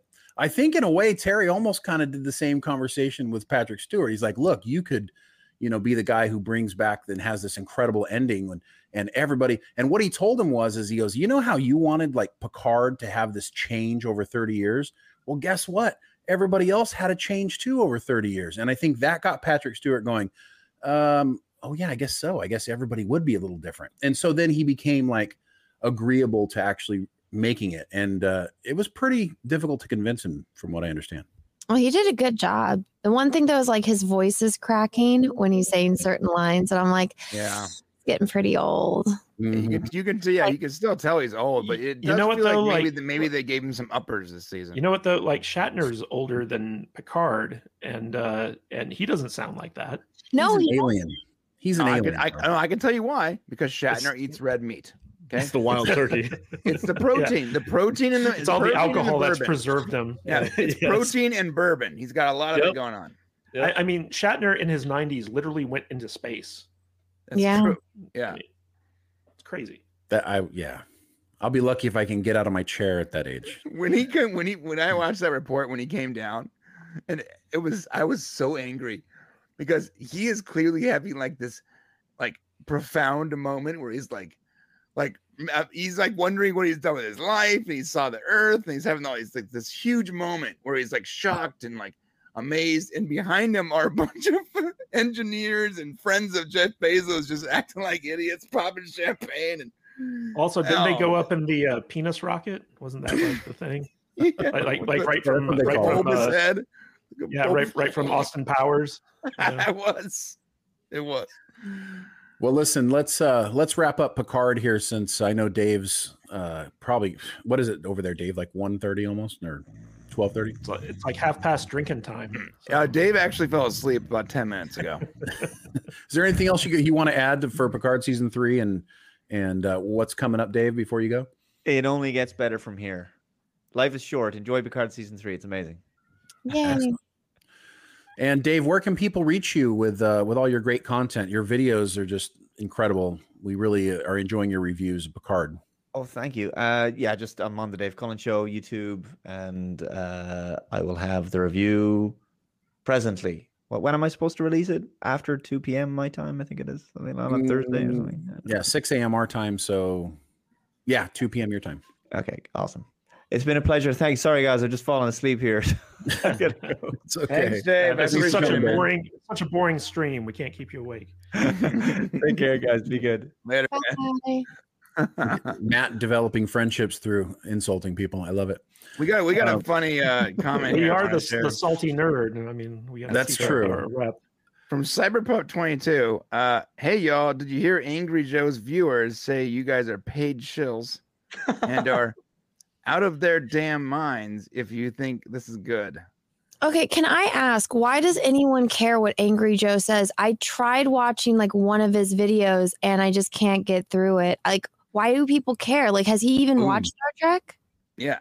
He's a big Trekkie. Fan. He is a Trekkie, but he has reviewed the other episodes, other seasons of the show. But I feel you though, because like I think he comes off so negative constantly. It's hard to even believe that he's being genuine, in my opinion. I think a lot of his reviews are just sort of disingenuous because he wants to be angry. Well, I think we're overlooking the fact that the color blue triggers Joe. So like when most of Picard is shot with blue light in the background, you just got to expect that he's not going to like it. He must not like my background. Well, yeah, just take that. Joe. Star Wars girl just told he sees blue. He sees blue. He's like, blue. It's got to be red, right? Yeah, I don't know what his deal is, but he doesn't like blue. Doesn't like the color blue. Yeah. Let's see. I had actually an intro for you, Matt. I had a really good one, but I gave it to Alex. So it was all about low sodium. I got the leftovers, man. Well, so Matt made it sound like you were not going to be on the show and it was just going to be him. So I created an intro for him. I didn't know you were actually going to be here. So I'm like, well, no, he showed up. So he told me before. He's like, hey, I'm not gonna make it. Can you sub in for me? And I was like, yeah, sure, no problem. Well, we're happy to have both of you guys. So listen, it's nice to have a little bit of salt in your diet. But my comment was going to be: did you guys get enough rain over the last few days to actually start covering up those bodies in Lake Mead that the gangsters all dumped? No, not even close. No, we're just Not getting a even lot close. of wind, a lot of hot air. It's like pouring where I live. It's pouring where I live too. Where do you live, Anna? I live in SoCal. Oh yeah, so do we. Yeah, it's like crazy rainy. Did you guys get hail? We got the hail, dude. It was 30 degrees. Not this last night, but the night before. It was 30. I looked at my phone and the temperature was like 29 degrees, and I'm like, what? That's below freezing. And last night it was about 31 degrees, which is great. That's like for anyone that doesn't think that's that cold. That's so stupid cold for California. That is not normal. Southern California, like Northern California, maybe, but down here is like supposed to be sunny and beautiful and beach weather. 30 degrees. Try freezing living in the desert most of the year. I would never do that. when it starts getting like sub 70 degrees, people start whipping out. That is your own fault for living in the desert. I moved to the beach because I wanted to be in the ocean and nice and warm. And Nevada has like extreme temperatures. And when I went to your studio to do your show live, it was like so hot outside. I left my tablet like on the mount in my car. Yeah, that's right. Yeah. And when I went outside, it was like 150 degrees or something. And it was so hot in my car that I touched the screen to turn on the tablet, and my screen has a permanent indent of my fingerprint now in my tablet. It melted. Like somehow the tablet survived, but right now when you look at my tablet, there's an actual like image of my finger where I touched the screen. Well, the crazy thing about that, and that was the show where we talked about sequels in space. We did Leprechaun 4. Mm-hmm. And you were sitting in for Alex because Alex was off camping or something like that. I was doing something outside. Yeah. Yeah. But Shane, like, this is what's crazy about Brian to me. Like, he literally drove 5 hours to come to our studio, record the show for 3 hours, and then he drives 5 hours right back home. I'm like, You're not going to stay the night? He's like, nope. I'm out of here. He doesn't like to get far from his editing studio. Yeah. I don't like to be out of my my space here for very long. That's my issue. I hate leaving my hobbit hole. My hobbit hole. Yeah, that's what this is. My hobbit hole. This is my space. We got a new hobbit hole that Alex is broadcasting from right now. Oh, are you in that space right now, Alex? That's awesome. Yes, sir. Man. Yes, sir. The internet looks good. The quality looks great. It's blurred out behind me, but the other workstations are behind me for editing. And looks stuff good, like that. man. Yeah, your first live show is coming up. You guys are going to record there tomorrow? Yeah, we got the final touches on the studio, so hopefully everything actually works correctly for a change. We'll see. So I'm sure we'll have a few bugs to work out. Go ahead. You guys want to talk about some teen girl power porn? Oh yeah. I watched this trailer. You literally said every single power word you could have in order to get me invested in this conversation. That's a cat up to the stream where it can't get shut off yet, so that was good. We're far enough along where they're not going to. Hey, we're such a progressive stream. YouTube is cool with whatever we say, so it's all right. Right, whatever. That's accurate. Well, it appears that that Prime Video has come out with a new series, in which it's called The Power, in which only teen girls, have developed this power to electrocute men at will, apparently. And it sounds some guys pay a lot of money for that. By the way, I know. Is this like an OnlyFans thing? It should be, because it's so crazy. So, starring John Leguizamo, Edie Marson, and Toni Collette, this series is going to cover basically teenage girls to develop the ability to electrocute people at will. And it seems like through most of the trailer, they're basically electrocuting men. Do you guys think this is just, kind of like the Oxygen Network and their desire to have revenge porn for women? Do you think it's something like that? Or do you think this is really a product of our social identity struggle? Like, why are shows like this happening when it's blatantly obvious that it's woke? I think that it's actually based off of a book or a comic book series, one of those two things. That makes it okay. I haven't seen a whole lot of promotion for it. Like, I think I saw a trailer. Trailer didn't look very good, and it wasn't just because men were getting electrocuted. It's just because, like, you know, the premise is kind of silly, and I didn't really care for it. It reminded me a lot of Why the Last Man, the adaptation they did on AMC. That talk about something that's woke. That was crazy woke. That was hyper woke. Yeah. And what's even worse is, like, it wasn't really well done either. You know, because Y has been a comic book series that was actually very much loved from the 90s, and people have been wanting to see that adapted for a long time. And then when they get the chance, they just kind of screwed it up. But with this show on Amazon, like, I don't know, it could be good. I just finished watching The Consultant, which is the latest release of Amazon's original series offerings. And that show was batshit crazy, but it was, like, truly intriguing. Like, you're sitting there watching it, and the episodes are short. They're only like half-hour episodes. But, like, as you're watching it, you're coming up with all these theories about what the hell's going on in this show. And one of the interesting things about this show, The Power, is that it's basically kind of like X-Men or the 4400 or something like that, but it's gender specific. And so it's like, what happens when the balance of power shifts to, you know, it's specifically the female side of things. I don't think it's necessarily like an anti-man thing. I think it's just more like what happens to society when, you know, women become the dominant, you know, power. So, they weren't only. It seemed like they were only attacking men in the videos. Well, I mean, like, they have the trailer, but I mean, so yeah, it really sounds like porn. Like, I haven't seen anything about this till right now. That's all this sounds like to me. It's gonna be a bunch of teenage angsty female Palpatines running around, just like electrocuting people. Yeah, this is like an OnlyFans show. It's very strange. It's very strange. I watched the trailer and I'm like, I don't know who this is for, but I'm not going to watch it. It's not something that's up my alley at all. It just seemed like they were going to be fighting the patriarchy the whole time, and I mean, that's fine. If it's a book and it's got fans out there, I'm sure they'll watch it. But it's not at all blipping on my radar. I'm not going to bother. I'm going to watch it so hard.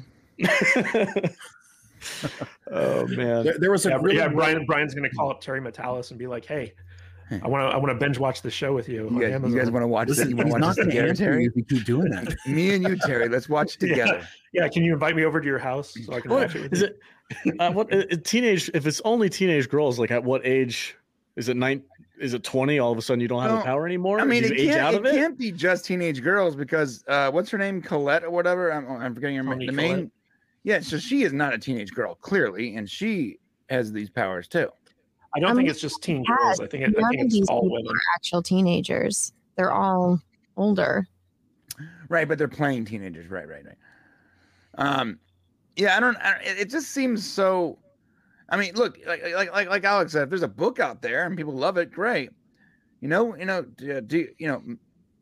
everything out there I'm gonna like, but this does seem almost like Why the Last Man. It seems like so excessively cringe, like woke, sort of almost like cringe woke, especially in the trailer when one of the characters, I'm assuming she's probably the antagonist, is like threatening all the men around her with electricity powers, and everyone's just sort of, and the way she has her head down like this, it looks like one of those like TikToks where like they think they look really cool, but they just look really stupid. That's what the entire trailer to me looks like. Well, let me read you guys something that somebody wrote. Somebody took a moment to write something thoughtful after seeing the trailer, and I really want to get your guys' take on this. It's from a guy, and it says, "I know it's a positive thing that there's more awareness now around what it's like to be a woman and how men treat them, but I feel like every freaking show or film at this moment is telling me the same story. How many things have you seen recently that have a thing about a woman being told she should smile more? Yeah, it's a dickish thing, but is it really news, or is this really news? Does it make it easy to identify the assholes of the world and then just move on? men have to deal with other asshole men as well. I thought this was really important. Like there's men out here who are very toxic, right? There are, and the world is a place with different types of people. And men, they kind of leave out that men also have to deal with assholish men as well. So what this person is saying basically is we feel like we've been dealing with this stuff over several decades. You know, when are we going to move on past the fact that women feel like they're being victimized, and when it's really, you know, men and women who kind of get put through some of this stuff? What do you guys think of that? I mean, smile more, Shane. Why don't you smile more? That's what I got to say about that. There's a lot of assholes out in the world, male and female. So I am curious though, like if there's going to be females in this show that have this power that use it for bad things and are terrible to people, and then vice versa, are they going to be heroes, or going to be people who use these powers to save people, or is it just going to be revenge? You know, anybody who's ever stepped on me gets it type thing. Like I'm curious where they're going to take it. If there's actually going to be a morality to it, or is it just straight revenge porn? I mean, it looks like one of the characters is using her powers to get into a club. Alex, that's helpful. It's revenge only fans. Get it right. It's revenge only. Yeah, fans. Not porn. Pay for it. Do you guys think this makes things more divisive? Anna, what do you think? Do you think this makes things more divisive, or is it just it's just storytelling? I'm sorry, I tuned out a few minutes ago. I have zero interest in this show or this topic. I'm so sorry. No, Anna would definitely end up with these powers, and 3 of us would be electrocuted right now. No. You know what I would do? I would use it to make my heater more powerful because it's fucking freezing right now. Well, I'm sorry. I have very specific interests, and the new woke shit is not one of them. So I just don't even watch it or pay attention to it. Makes sense. She's like Liam Neeson in Taken right there. I have a very specific set of skills. Exactly. Yes, thank you. And they do not include crappy Amazon TV shows. I don't take your shit and go home. This one might be dead on arrival. I think Matt Vader said no one cares, dead on DOA. So yeah, probably. Grab those super chats, Brian, while you're there. Yeah, I'm here. Speaking of, Doomed for $2. Hi, Anna. What's up, Doom? Russell Hall has the best super chat. He wins the day. Doomed. Oh my God, Russell, what did you do? These are Nerd Boy. I think good stuff should be supported. I will admit that I despise that Picard season 3 is still attached to JJ Kurtzman, correct?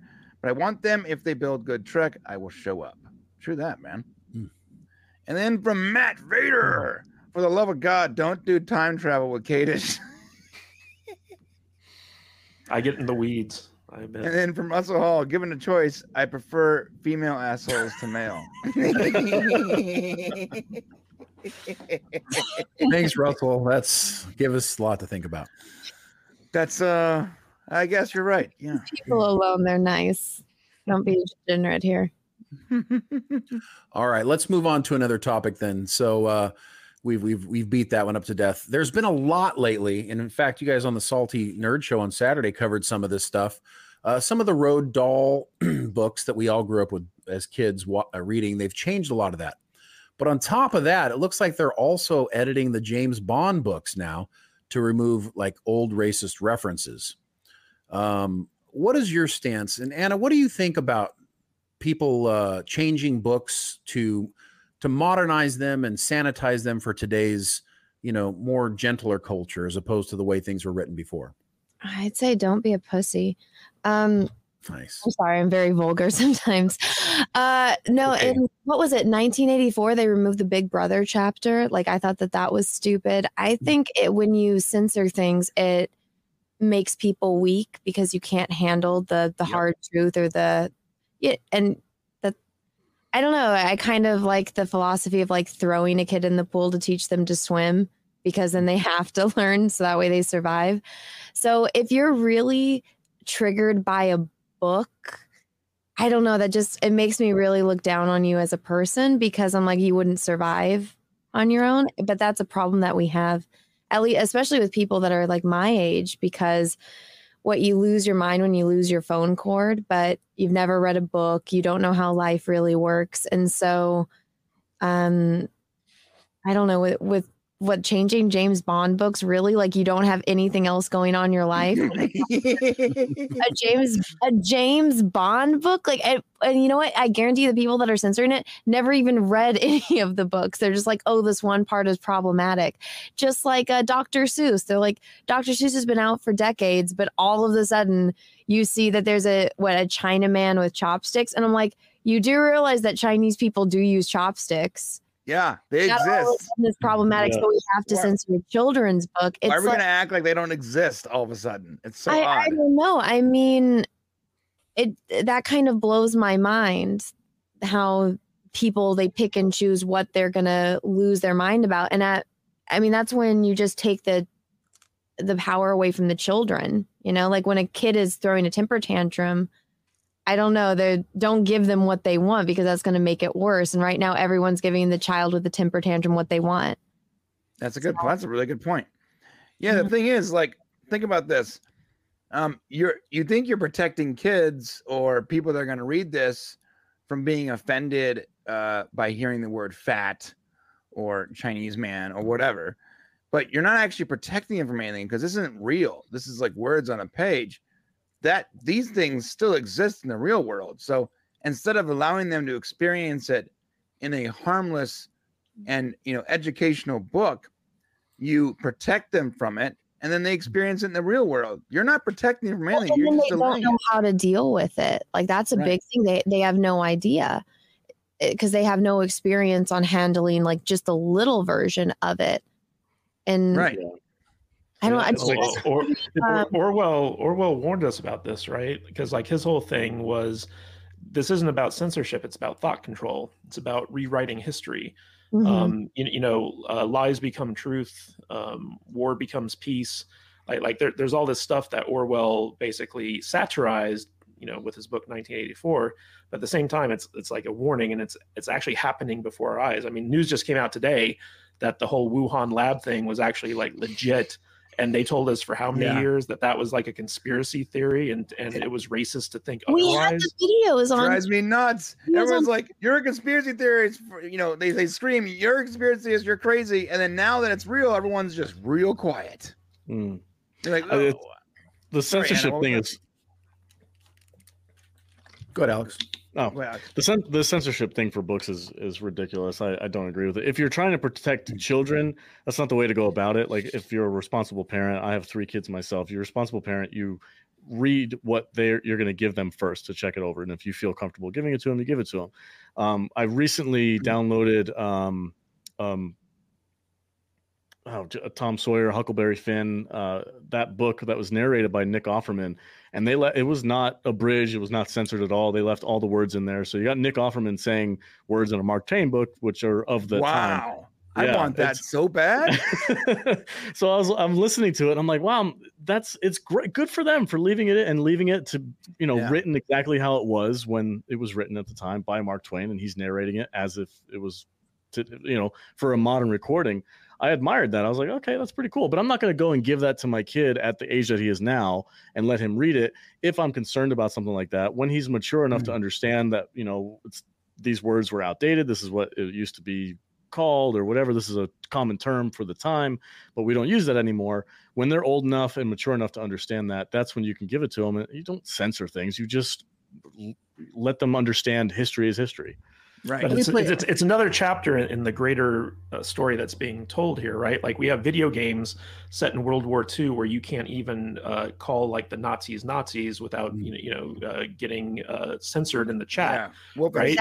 Nowhere in a clown world is when we can't be offensive to Nazis. It's like you can't even say the name. But I mean, like this is going on in movies where you have people basically rewriting history to include like a more diverse cast when it's like, hey, that's not how history really was. This is now a fantasy show as opposed to like Anne Boleyn was not black.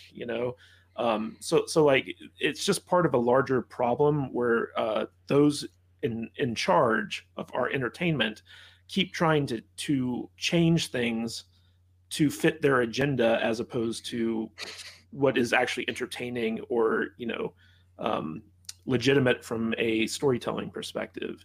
It's actually very scary if you think about it, because right now it's Ian Fleming and Roald Dahl, but at what point does it become history text? At what point does it become more serious stuff? Well, so let me play devil's advocate for you for a second. So what if you're trying to sell books and you're like, well, nobody's buying our books because they're not woke sanitized for our new woke society. So now I want to sell more books. I'm going to have to change what the words say. Do you think that could be part of it at all? Well, it's the Star Trek or Star Wars philosophy, right? Where you take something that's great, like Roald Dahl's books, and you make it shittier so that people don't want it anymore. And then they will accept crappier alternatives to it. Ooh, interesting point. So instead of having to produce actual good material to sell to the public, you just make the good stuff really bad again, and then offer them less bad stuff. It's the Lucasfilm philosophy, right? The Lucasfilm philosophy. Yeah, I like that. Like Disney Lucasfilm or Disney Lucasfilm. Like take Star Wars and Willow and Indiana Jones, make them shitty. I'm sorry, make them crappy, and make the fans hate these beloved franchises, and then offer them alternative franchises which are just as bad, but nobody cares about them because they're easier to make and cheaper to make and all that stuff. Right. And we got a super chat from Dirty Wren. I love your name so much. Hail Doomcock. This is my last super chat. Kurtzman chills. Keep the money coming, Dirty. Thanks. Awesome, Dirty Wren. I hope you guys buy Terry Metalis a drink with these super chat monies. On your next date. We talking about. Yeah. Don't worry, we'll get you an invite next time, Matt. I see what's going on. Matt's real mad about that. I'm gonna steal them away from you guys. You have no idea. If anybody can, it's you. Sexy beard. I'm gonna show him a picture of Alex and be like, this guy could do all your voiceovers, and he's gonna fall in love. He's gonna be like, sold. Podcast 2. He's pimping you out, Alex. So he's pimping you out, Alex. Yeah, I see that. That's my job. That's my job. Yeah. He's the producer. He produces things for me. Alex is the face. I'm the brains. That's just how it works. Just don't give him duct tape. Just don't give him duct tape. He does atrocious things. Alex almost murdered me last night. Oh my god! Because of something I did in the studio. If I'm going to show you guys a picture of it, you're going to laugh because I almost died. Let's see it. Let's see what you got. I don't know if I can show you. I don't know. Hold on. Can I show it over? Are you naked? That's no. Anna, cover your eyes. I took it. Why? So we have the studio is all painted black. I don't know if you're gonna be able to see it. The studio's all painted black, but we had a doorknob on the door that was like silver color. It was just whatever color it was, and we were like, well, we got to cover that up because it looks kind of weird on the camera. I went to work for a couple of days, and when I came back, this was Kadish's solution to it. Can you see? I don't know if you can see it or not. Why is it blurry? Come on, camera. There you go. It's just duct tape over the doorknob in the most atrocious way possible. And I'm like, why didn't you just buy a new doorknob that was a different color? It looked good on camera. You couldn't see it on camera. I did buy a new doorknob and I just put it on there and I was like, don't ever do that again. And spray paint it. It's been resolved. Hey, tape is easy and quick and cheap. So how many of you guys were able to see? That's what Dexter says. I'm sorry. Go ahead, Shane. How many of you guys were able to see SNL's Woody Harrelson monologue? I know we're probably not supposed to talk about this, but I'm going to do it anyways. Did you guys all see it? You mean like Woody Harrelson wasn't supposed to talk about it? Well, apparently it was all on a cue card, as you could see. So they did it on purpose. The question is, if you guys got a chance to see it, and we'll describe it. Basically, he rambles for about 6 minutes. And then right at the 6 minutes, it's funny in that, I'm high kind of all the time way, jokey, funny thing. But and I don't think we can show it, Brian, because people. No, you'll get. I'm just gonna show screenshots. Go ahead. I wouldn't. They're flagging anyone that shows this. Like Chrissy's Simcast stream got taken down and blocked, and basically for just a picture. We played it, but you will get flagged for just showing the photos. Interesting. Yeah, I don't even think it's necessary to show it because the whole world's probably seen it. So, really great.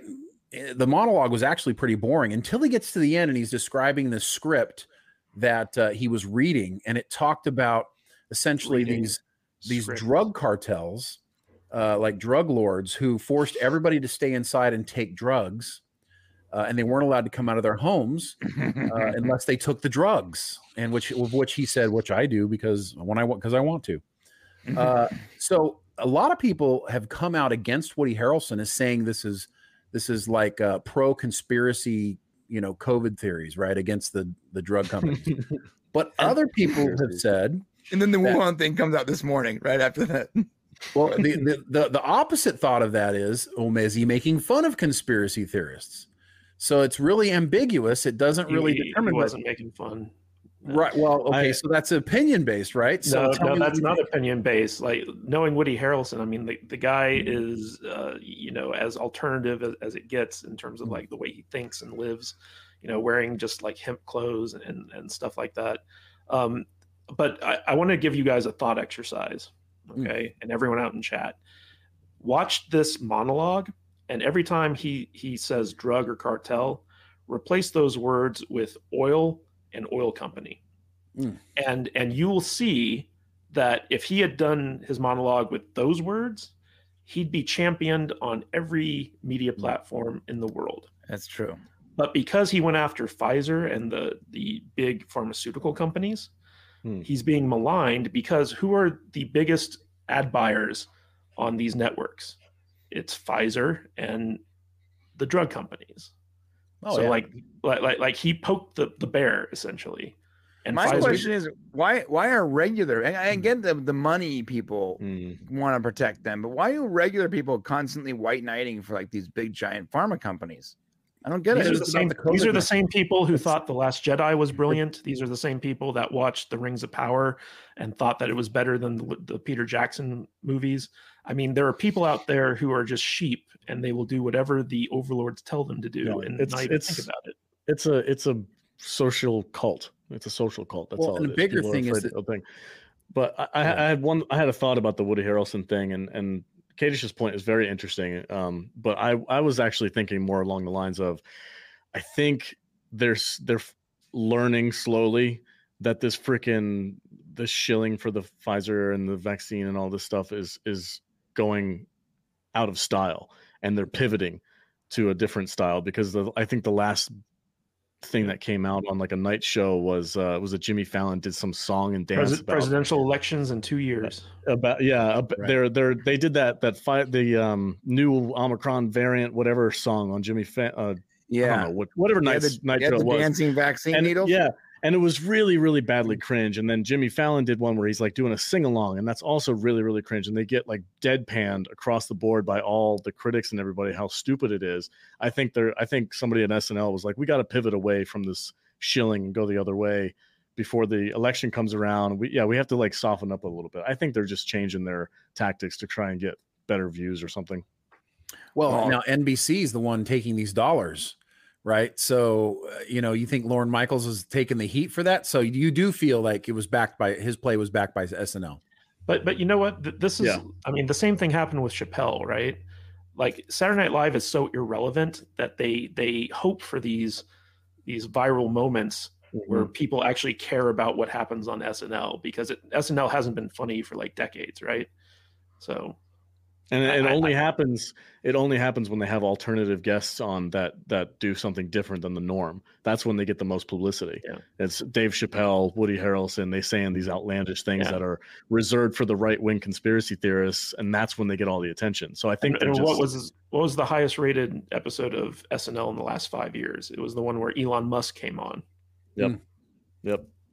So I think they're just playing into what gets them the views. I think that's all it is, really. That was also the night that I sold all my Dogecoin. Thank you, Elon. I'd rather them actually do that than take a political stand. I'd rather, because that's when SNL was good, is when it would just go back and forth depending on, they made fun of everybody. And they really need to get back to that because, good SNL is just good for society, I think. Did you guys hear Elon fired more people at Twitter today?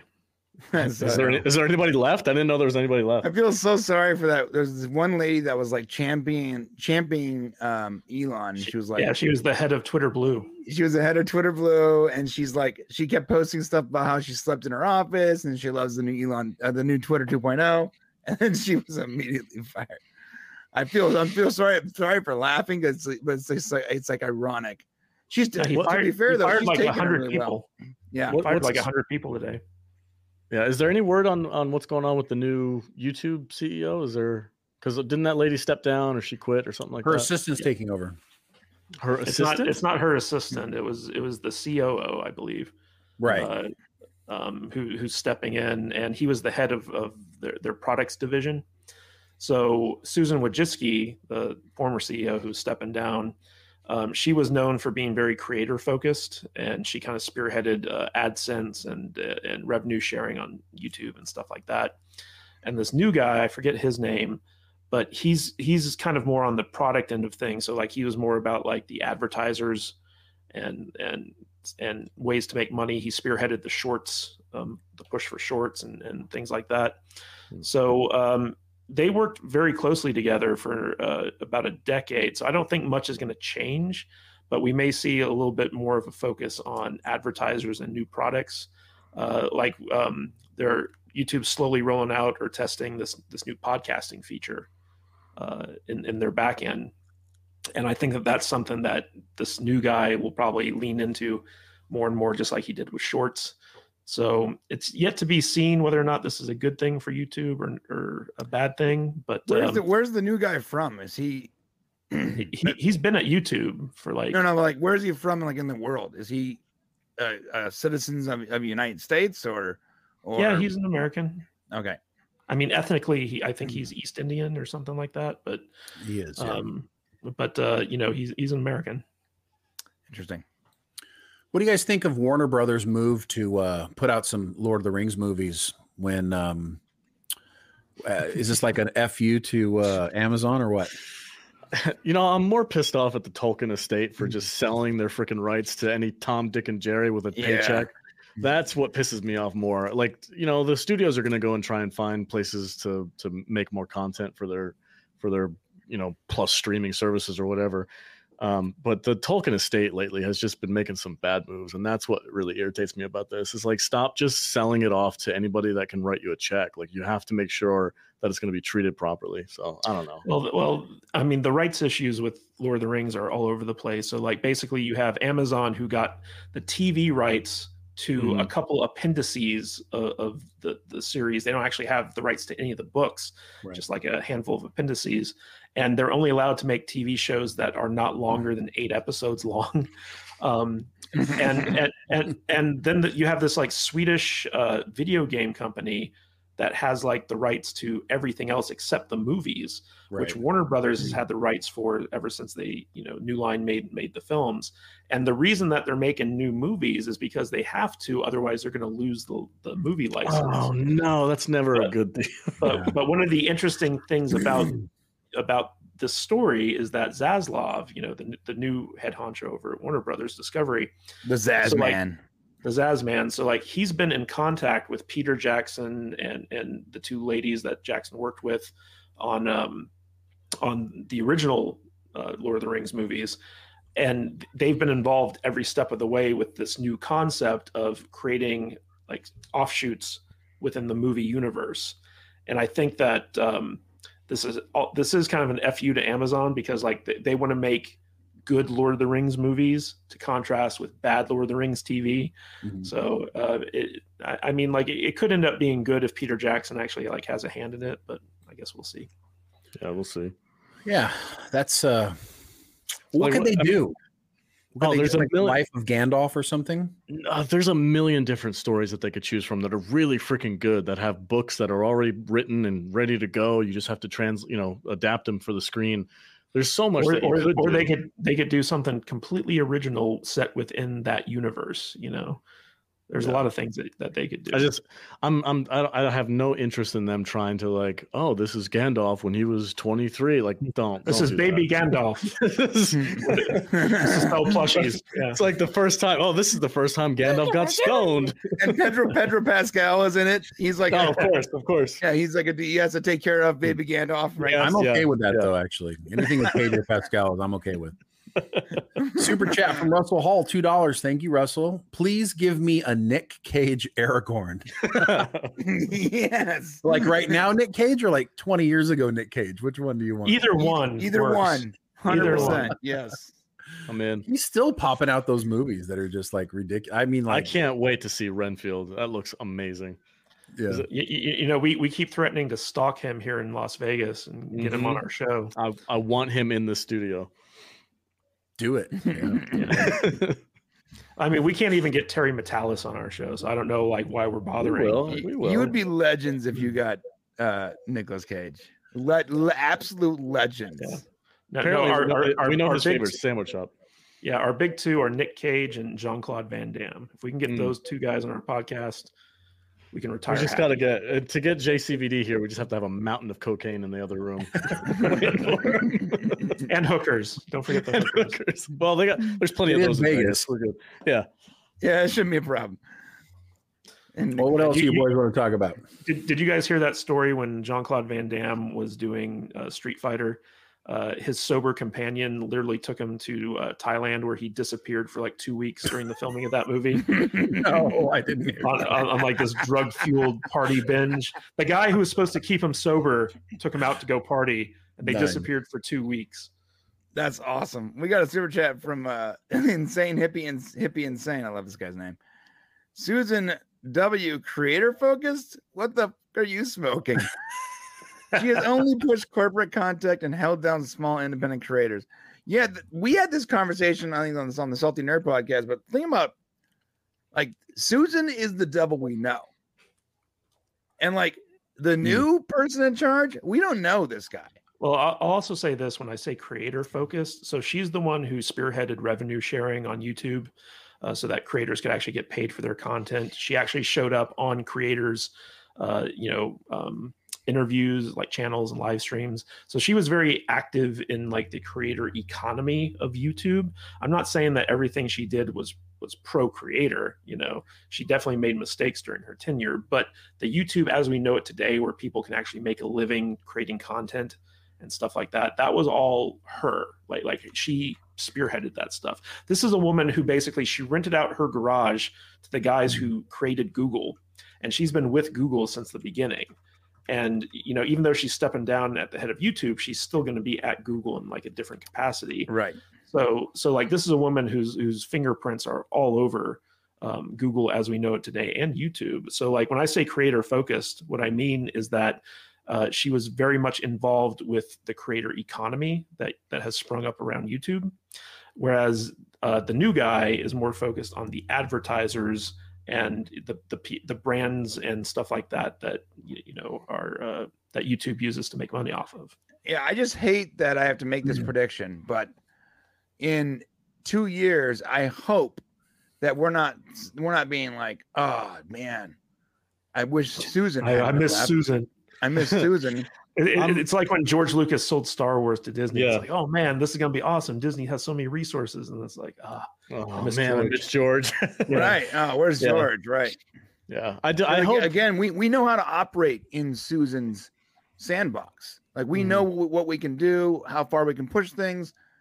We don't know, and the latest update for YouTube is actually stressing me out. Shane sent me a bunch of guidelines, and I was making today's video, and I'm like, well, what the? Huh? Don't do anything. Yeah, it basically the guidelines are don't.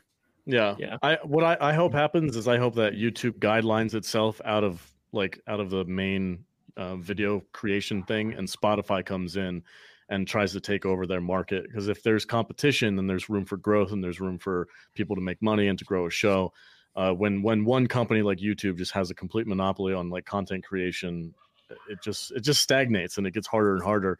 I feel like Rumble, Spotify, and any other video platform like Odyssey or something like that really needs to kick it up a notch. You're totally right, Alex. We need to stop worrying about we need to stop saying, oh, we need alt tech. When these alt tech they need to become competitors. Because you're right, the free market will dictate their treatment of content creators. It'll push them into treating content creators better and giving them more freedom because there are other options for them. But right now, let's be real, guys. I like Rumble. I like BitChute or whatever it's called. We are on these platforms. Like I painstakingly upload all of our videos, all of our streams to 15 places because I want to support the whole community. But we're not making any money on these platforms. Mm-hmm. And we get a tiny 0.00 percentage of the views. Do you guys want to talk about what happened to Egotastic recently? Oh, Egotastic. Yeah, we can actually. It's kind of wild, and it's kind of the thing that scares us a little bit. He thinks he's got it figured out, but I'm not so sure that it's what he thinks it is. So he's got, although it might partially be that. So he's got a 20-second sound thing that he uses at the end of his videos that has something to do that ties in with the Orville. And he thinks that's why he got pulled down, because he started getting a whole bunch of warnings or strikes or something after he was demonetized for these 20 seconds at the end of his videos. It's licensed music though. So this is the scariest part, okay? Right. He actually paid for music. He has a license for the music.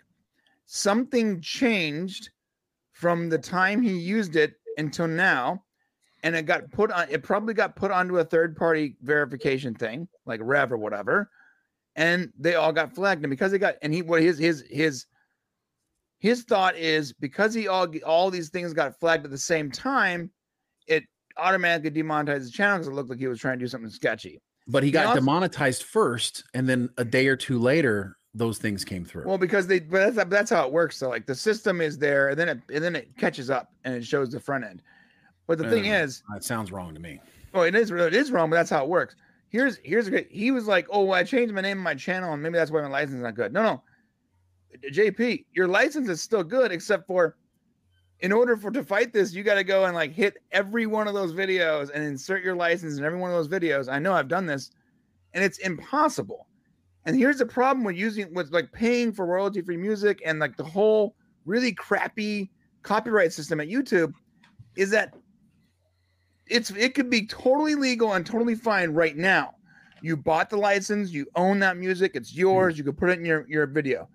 But a year from now, the original creator of that music, they could have left the platform you bought it from, and now it's on some, Rev or Identify third-party site, and now you're just effed. And that is not okay. Like you buy a lifetime license, YouTube should be able to apply that license to your account and not ding you every time someone uses it. But they shouldn't demonetize you first. So this is where I got a big problem with it, and this is not right. And if YouTube's doing this, it has to stop. I love the warning. I love a strike, whatever. But to demonetize somebody's without telling them why it was demonetized, which is what happened to him. Copyrights. Oh, because of some sort of copyright problem, you're demonetized. You can come back in 30 days and do and put in a request for them not to demonetize you. And that's what happened to him, not knowing any answers. And then these things started coming through 2 days later. Right now, at the same time, he's doing all these shorts, right, where he's basically using clips of the Orville TV show to just do shorts. And now, isn't that also partially a problem because you're not commenting on it? You're just using clips from a show. Well, yeah, because if it's not transformative, then it's not really fair use, is it? Like when we make a Prime video, we use a lot of clips from like Star Trek or Stargate or whatever, but we are telling an alternate story. We're reporting on something and we're using those clips as illustrations, or perhaps we're sharing a theory and we're using those clips to prove our theory or whatever. That is transformative. Like that's how fair use works. It's an actual transformative thing. If you just take your clip and you bypass the transformative fair use system by being, underneath a certain amount of seconds so it can't see you, when an actual person sees it and it's manually reviewed, then you probably won't pass muster, and you probably are going to get screwed. Well, we should also point out that YouTube updated their terms of use policies recently, and retroactively applied them to people's channels. Right. Where basically, like if you followed YouTube's rules your entire YouTube career, and then one day all of a sudden you found out that the rules have changed and they're now dinging you for stuff that was perfectly okay like 2 seconds ago. Like that's what's happening to a lot of channels right now, because YouTube basically. Like, did you know that if you use any other words than hell and damn in terms of curse words on your channel, you can actually get demonetized completely because of for excessive swearing? So this stream just ruined us. That's what you're saying. I just watched this Red Letter Media video, which was their latest Best of the Worst, and they actually came out and said that like YouTube won't let us swear anymore, and so now they're beeping out all their swear words. And Red Letter Media, they're not ones to typically. I know they're gonna have to hire like a whole team of people to do that then, because they curse a lot. Well, but they're not ones to typically kind of bend to like pressures like this. But when their entire business is based around YouTube, they have to play by the rules. So that was very telling to me that they're very much aware of YouTube's change in policy. Yeah. And this is where I feel like we used like 5 words we can't use this show ever again. Yeah. Yeah. I feel like this is prime time for a company like Spotify, who now supports videos on their platform, needs to kick it up a notch and take it away from YouTube when they're doing this nonsense stuff. And Alex, how much are you getting paid by Spotify? What's your deal with Spotify, bro? I love Spotify. Does the Salty Nerd have a sponsorship or something? No, Alex, you have to use your Nordic accent when you're talking about Spotify. I really love Spotify. Here's the problem with Spotify. Love Spotify. No, Spotify doesn't have it doesn't have a very good way. Yes, they support video, but it's mostly like mobile or app based. It's not very friendly to like regular PC users or television or whatever. It's definitely like maybe they could compete, but they're going to have to like create an actual portal that is remotely as friendly as YouTube or Rumble. Did you hear about the new mobile interface that Spotify is testing? I saw something about that. They're basing it on TikTok, where like basically you can swipe stuff to discover new podcast or music or like whatever in the app. It's actually kind of interesting what they're experimenting with over there. Why is everything a Tinder profile lately, dude? Like, for the love of God. Because it's got to appeal to the younger generation with no apparently, bro. I'm swiping left on that shit, dude. Russell Hall super chat $2. You can get Seagal for a meatball sandwich. I think on your guys' show. Yeah, but he's all the way in Russia, man. We don't want to go over there. Yeah, I'm not doing that. He's in Russia right now. Oh, he's been in Russia. He's a Russian. Native. Yeah, he renounced it. He's an expat. He renounced his American citizenship. Did he really? Russian. Yeah. Dude, he's best friends with Putin. He's just all kinds of crazy, isn't he? Here's the deal. Even if you got him, though, he wouldn't fit in their studio. So, well, he likes to sit down and talk. So like as long as we can get him into a chair, I think we'll be good. There's some news you guys have been waiting all year to hear. Did you know that it's coming? Chris Rock is finally ready to talk about the Will Smith Oscar slap. Oh, here's the problem. I keep his wife's name out your mouth. We're a little late. We're a little late on that now. And watch out, Shane. Will Smith might smack you in the face. Well, I'm okay with that as long as he's on the show. Oh, speaking of that, I saw that the Oscars were like, everyone, don't worry, we've outlawed smacking. Oh, that's good to know. There will be no smacking. There will be no violence. And I'm like, the whole time looking at this like big like press release, how they talked about like this year, that's not going to happen. I'm like, you better hope there's some violence and some smacking. Who's hosting this year? That was the best thing that ever happened to the Oscars. That might have been the one thing that brought you back into relevance, was the fact that Will Smith momentarily lost his mind, realized he's a giant cuckold, and smacked one of his best friends in the face on stage. You better hope that happens again, because without that, no one's watching. We need to take odds. Okay, Jimmy Kimmel's hosting. Jimmy Kimmel. But Jimmy Kimmel's hosting. If he doesn't come out in boxing headgear when he gives his opening monologue, he will be missing it. Anyways, this Chris Rock thing is happening. It's a live Netflix special taking place a week before the Oscars come out. He's going to come out and actually address the whole thing and talk about it. He's going to have, Seinfeld's going to be on the show. And who else? You got to hand to the guy though. Like, he's like, look, everyone's asking him about it the whole time. And he's like, yo, hold up. I gotta I got to negotiate this Netflix special first.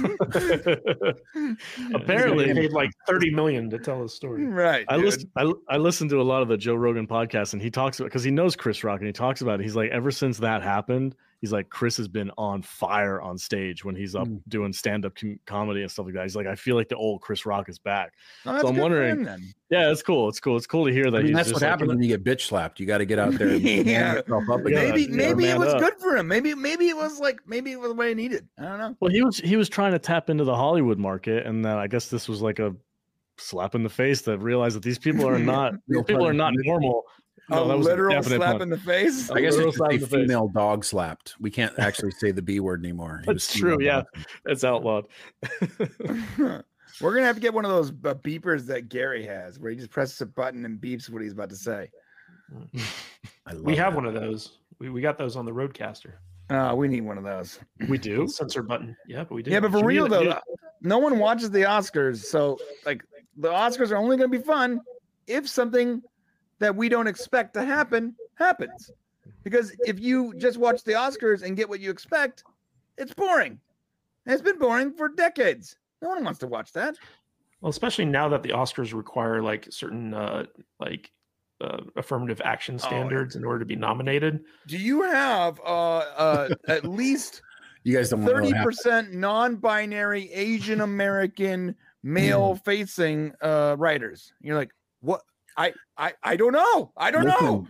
Hey, let me tell you, you're joking right now, but that is exactly what's happening. There are people out there, and I'm not going to give any names away, but there are requirements to have a certain number of diverse members of your writing team on every single show out there right now. You have to before you get the job, you have to tell them who your diverse writers will be on that show, and it's a requirement. And if you don't do it, and if you don't want to do it, you will not get the job.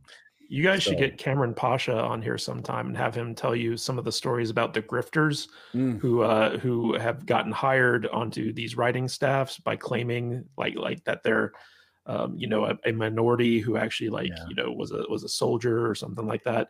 His stories are hilarious, man. That's the way to do it. I mean, who wouldn't do that? But it also leads to the reason why we're getting the type of content we're getting, right? So, I mean, if you look at it like this, like what percent of the population is a minority or is LGBTQ, right? When you look at the numbers and so let's say you get a writing team that's half or 3/4 of the minority or the LGBTQ community, right? They're writing content, and who wouldn't? I mean, I would write content that I know, that I love, and that I want to see. And that's why we're getting that kind of stuff, because that's what our writing teams are made of. And the reason why the studios are doing this is because the guys who are running the studios, they want to keep getting paid their millions and millions of dollars to be the CEOs of these studios. And they don't want to be attacked and be told that they're racist. So they're coming in and basically enforcing that these organizations, you guys would know them as like, maybe the HR department or something like that, right? They're going to come in and enforce these types of things. So that way nobody can point fingers and say, oh, no. Look at we have a very diverse group of people. But the problem is now it's so diverse. You've got, 50 to 75% of your team is now diverse, which now no longer reflects the majority or your audience population. So what do you guys think? Now unfortunately, this stream is no longer eligible for awards ever since Anna left. So Anna left, and now we can never get an award. Yeah, it's just a bunch of like 4 white guys. Quick, Brian, talk about how queer you are, so we can get our credibility back. I'm non-binary, and I'm Latinx. We were never getting any awards to begin with. Can we get an award? We talked to a showrunner. I don't want to name drop him because I don't want to get him in trouble. But off the record, he did tell us he's like, modern day writing rooms are horrendous. Like you're walking on eggshells everywhere you go. I'm like, man, that sucks. I can only imagine, and it explains so many things. It's like we always say, nobody's going out to make bad content. They're not saying, let's go make a bad TV show. Nobody wants that. I mean, even Alex Kurtzman, who's out there in control of Star Trek, he's not trying to make bad Star Trek. He just doesn't know what good Star Trek is. He doesn't know what good TV or movies are either. He's been notorious ever since his days with Orsi as just being like a hack, pure hack. that show Limitless was actually really good. And then for a minute there, I was like, oh, well, maybe he does know how to make good TV. But he was like the producer or whatever. But you look, the person in charge of that was not him. He was just executive producer. Go ahead.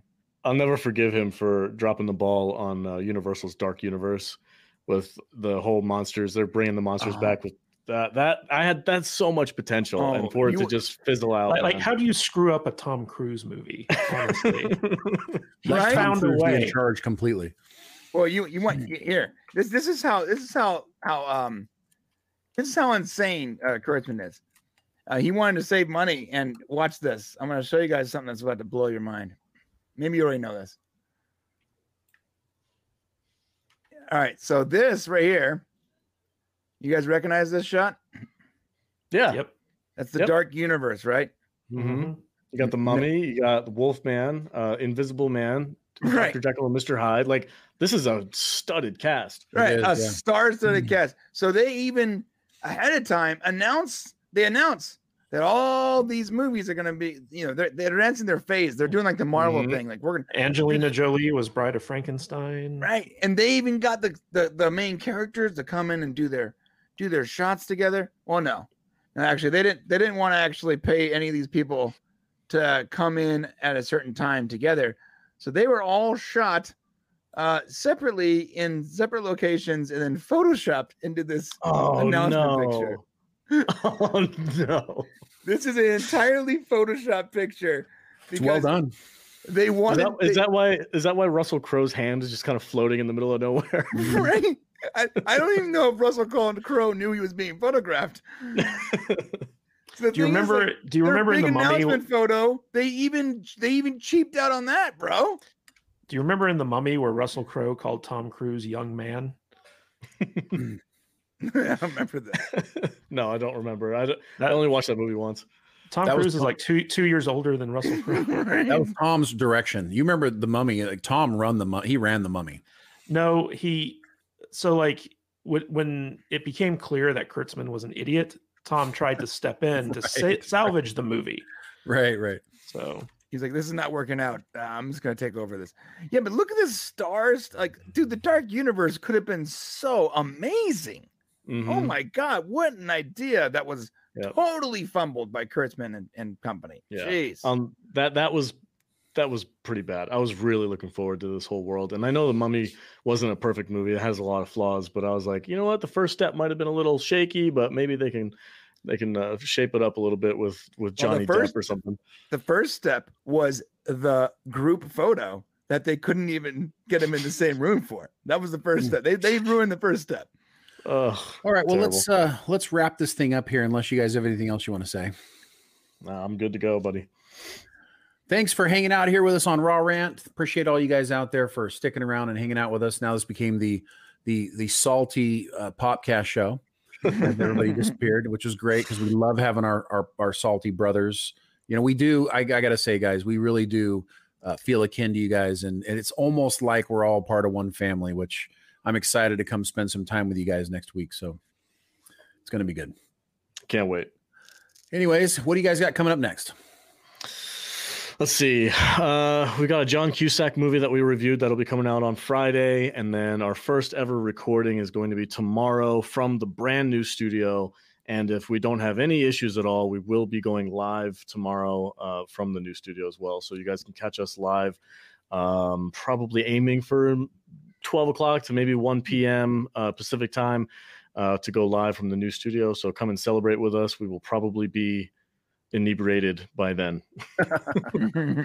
Hey, well, I'll just be stressed out. Anything from you, Mr. Matt? No. So as Alex said, he's working on our Better Off Dead review for this coming Friday. We just released our review of Brahmastra. We're trying to do more international films, and this is basically the Indian version of Star Wars, East Indian. We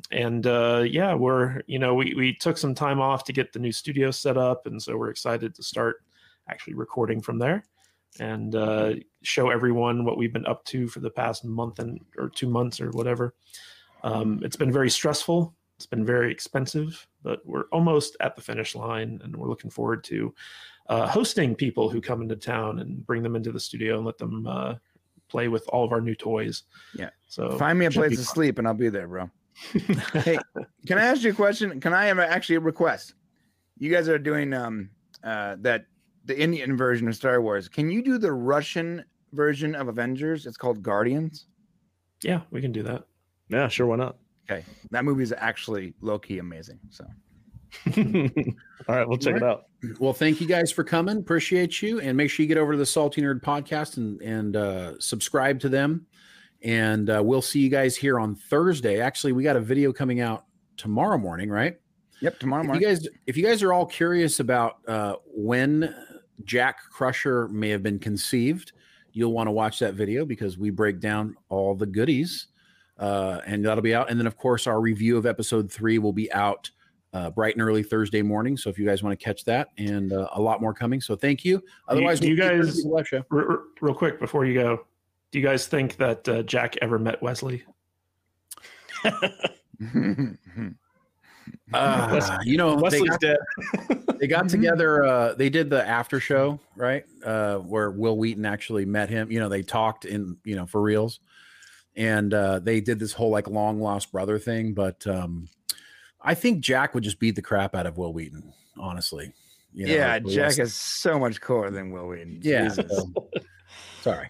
No, it's not even if this one season, like if whoever people are on the fence with Jack, just I can ruin it for you because I will just say next episode you will learn that it's likely that they never met, and you'll find out for sure.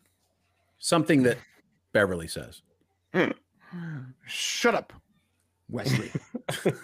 All right, guys, that's it. We'll be back on Thursday for our live show. It's also at 2:00 noon this Thursday. Don't forget that for their Unleashed show.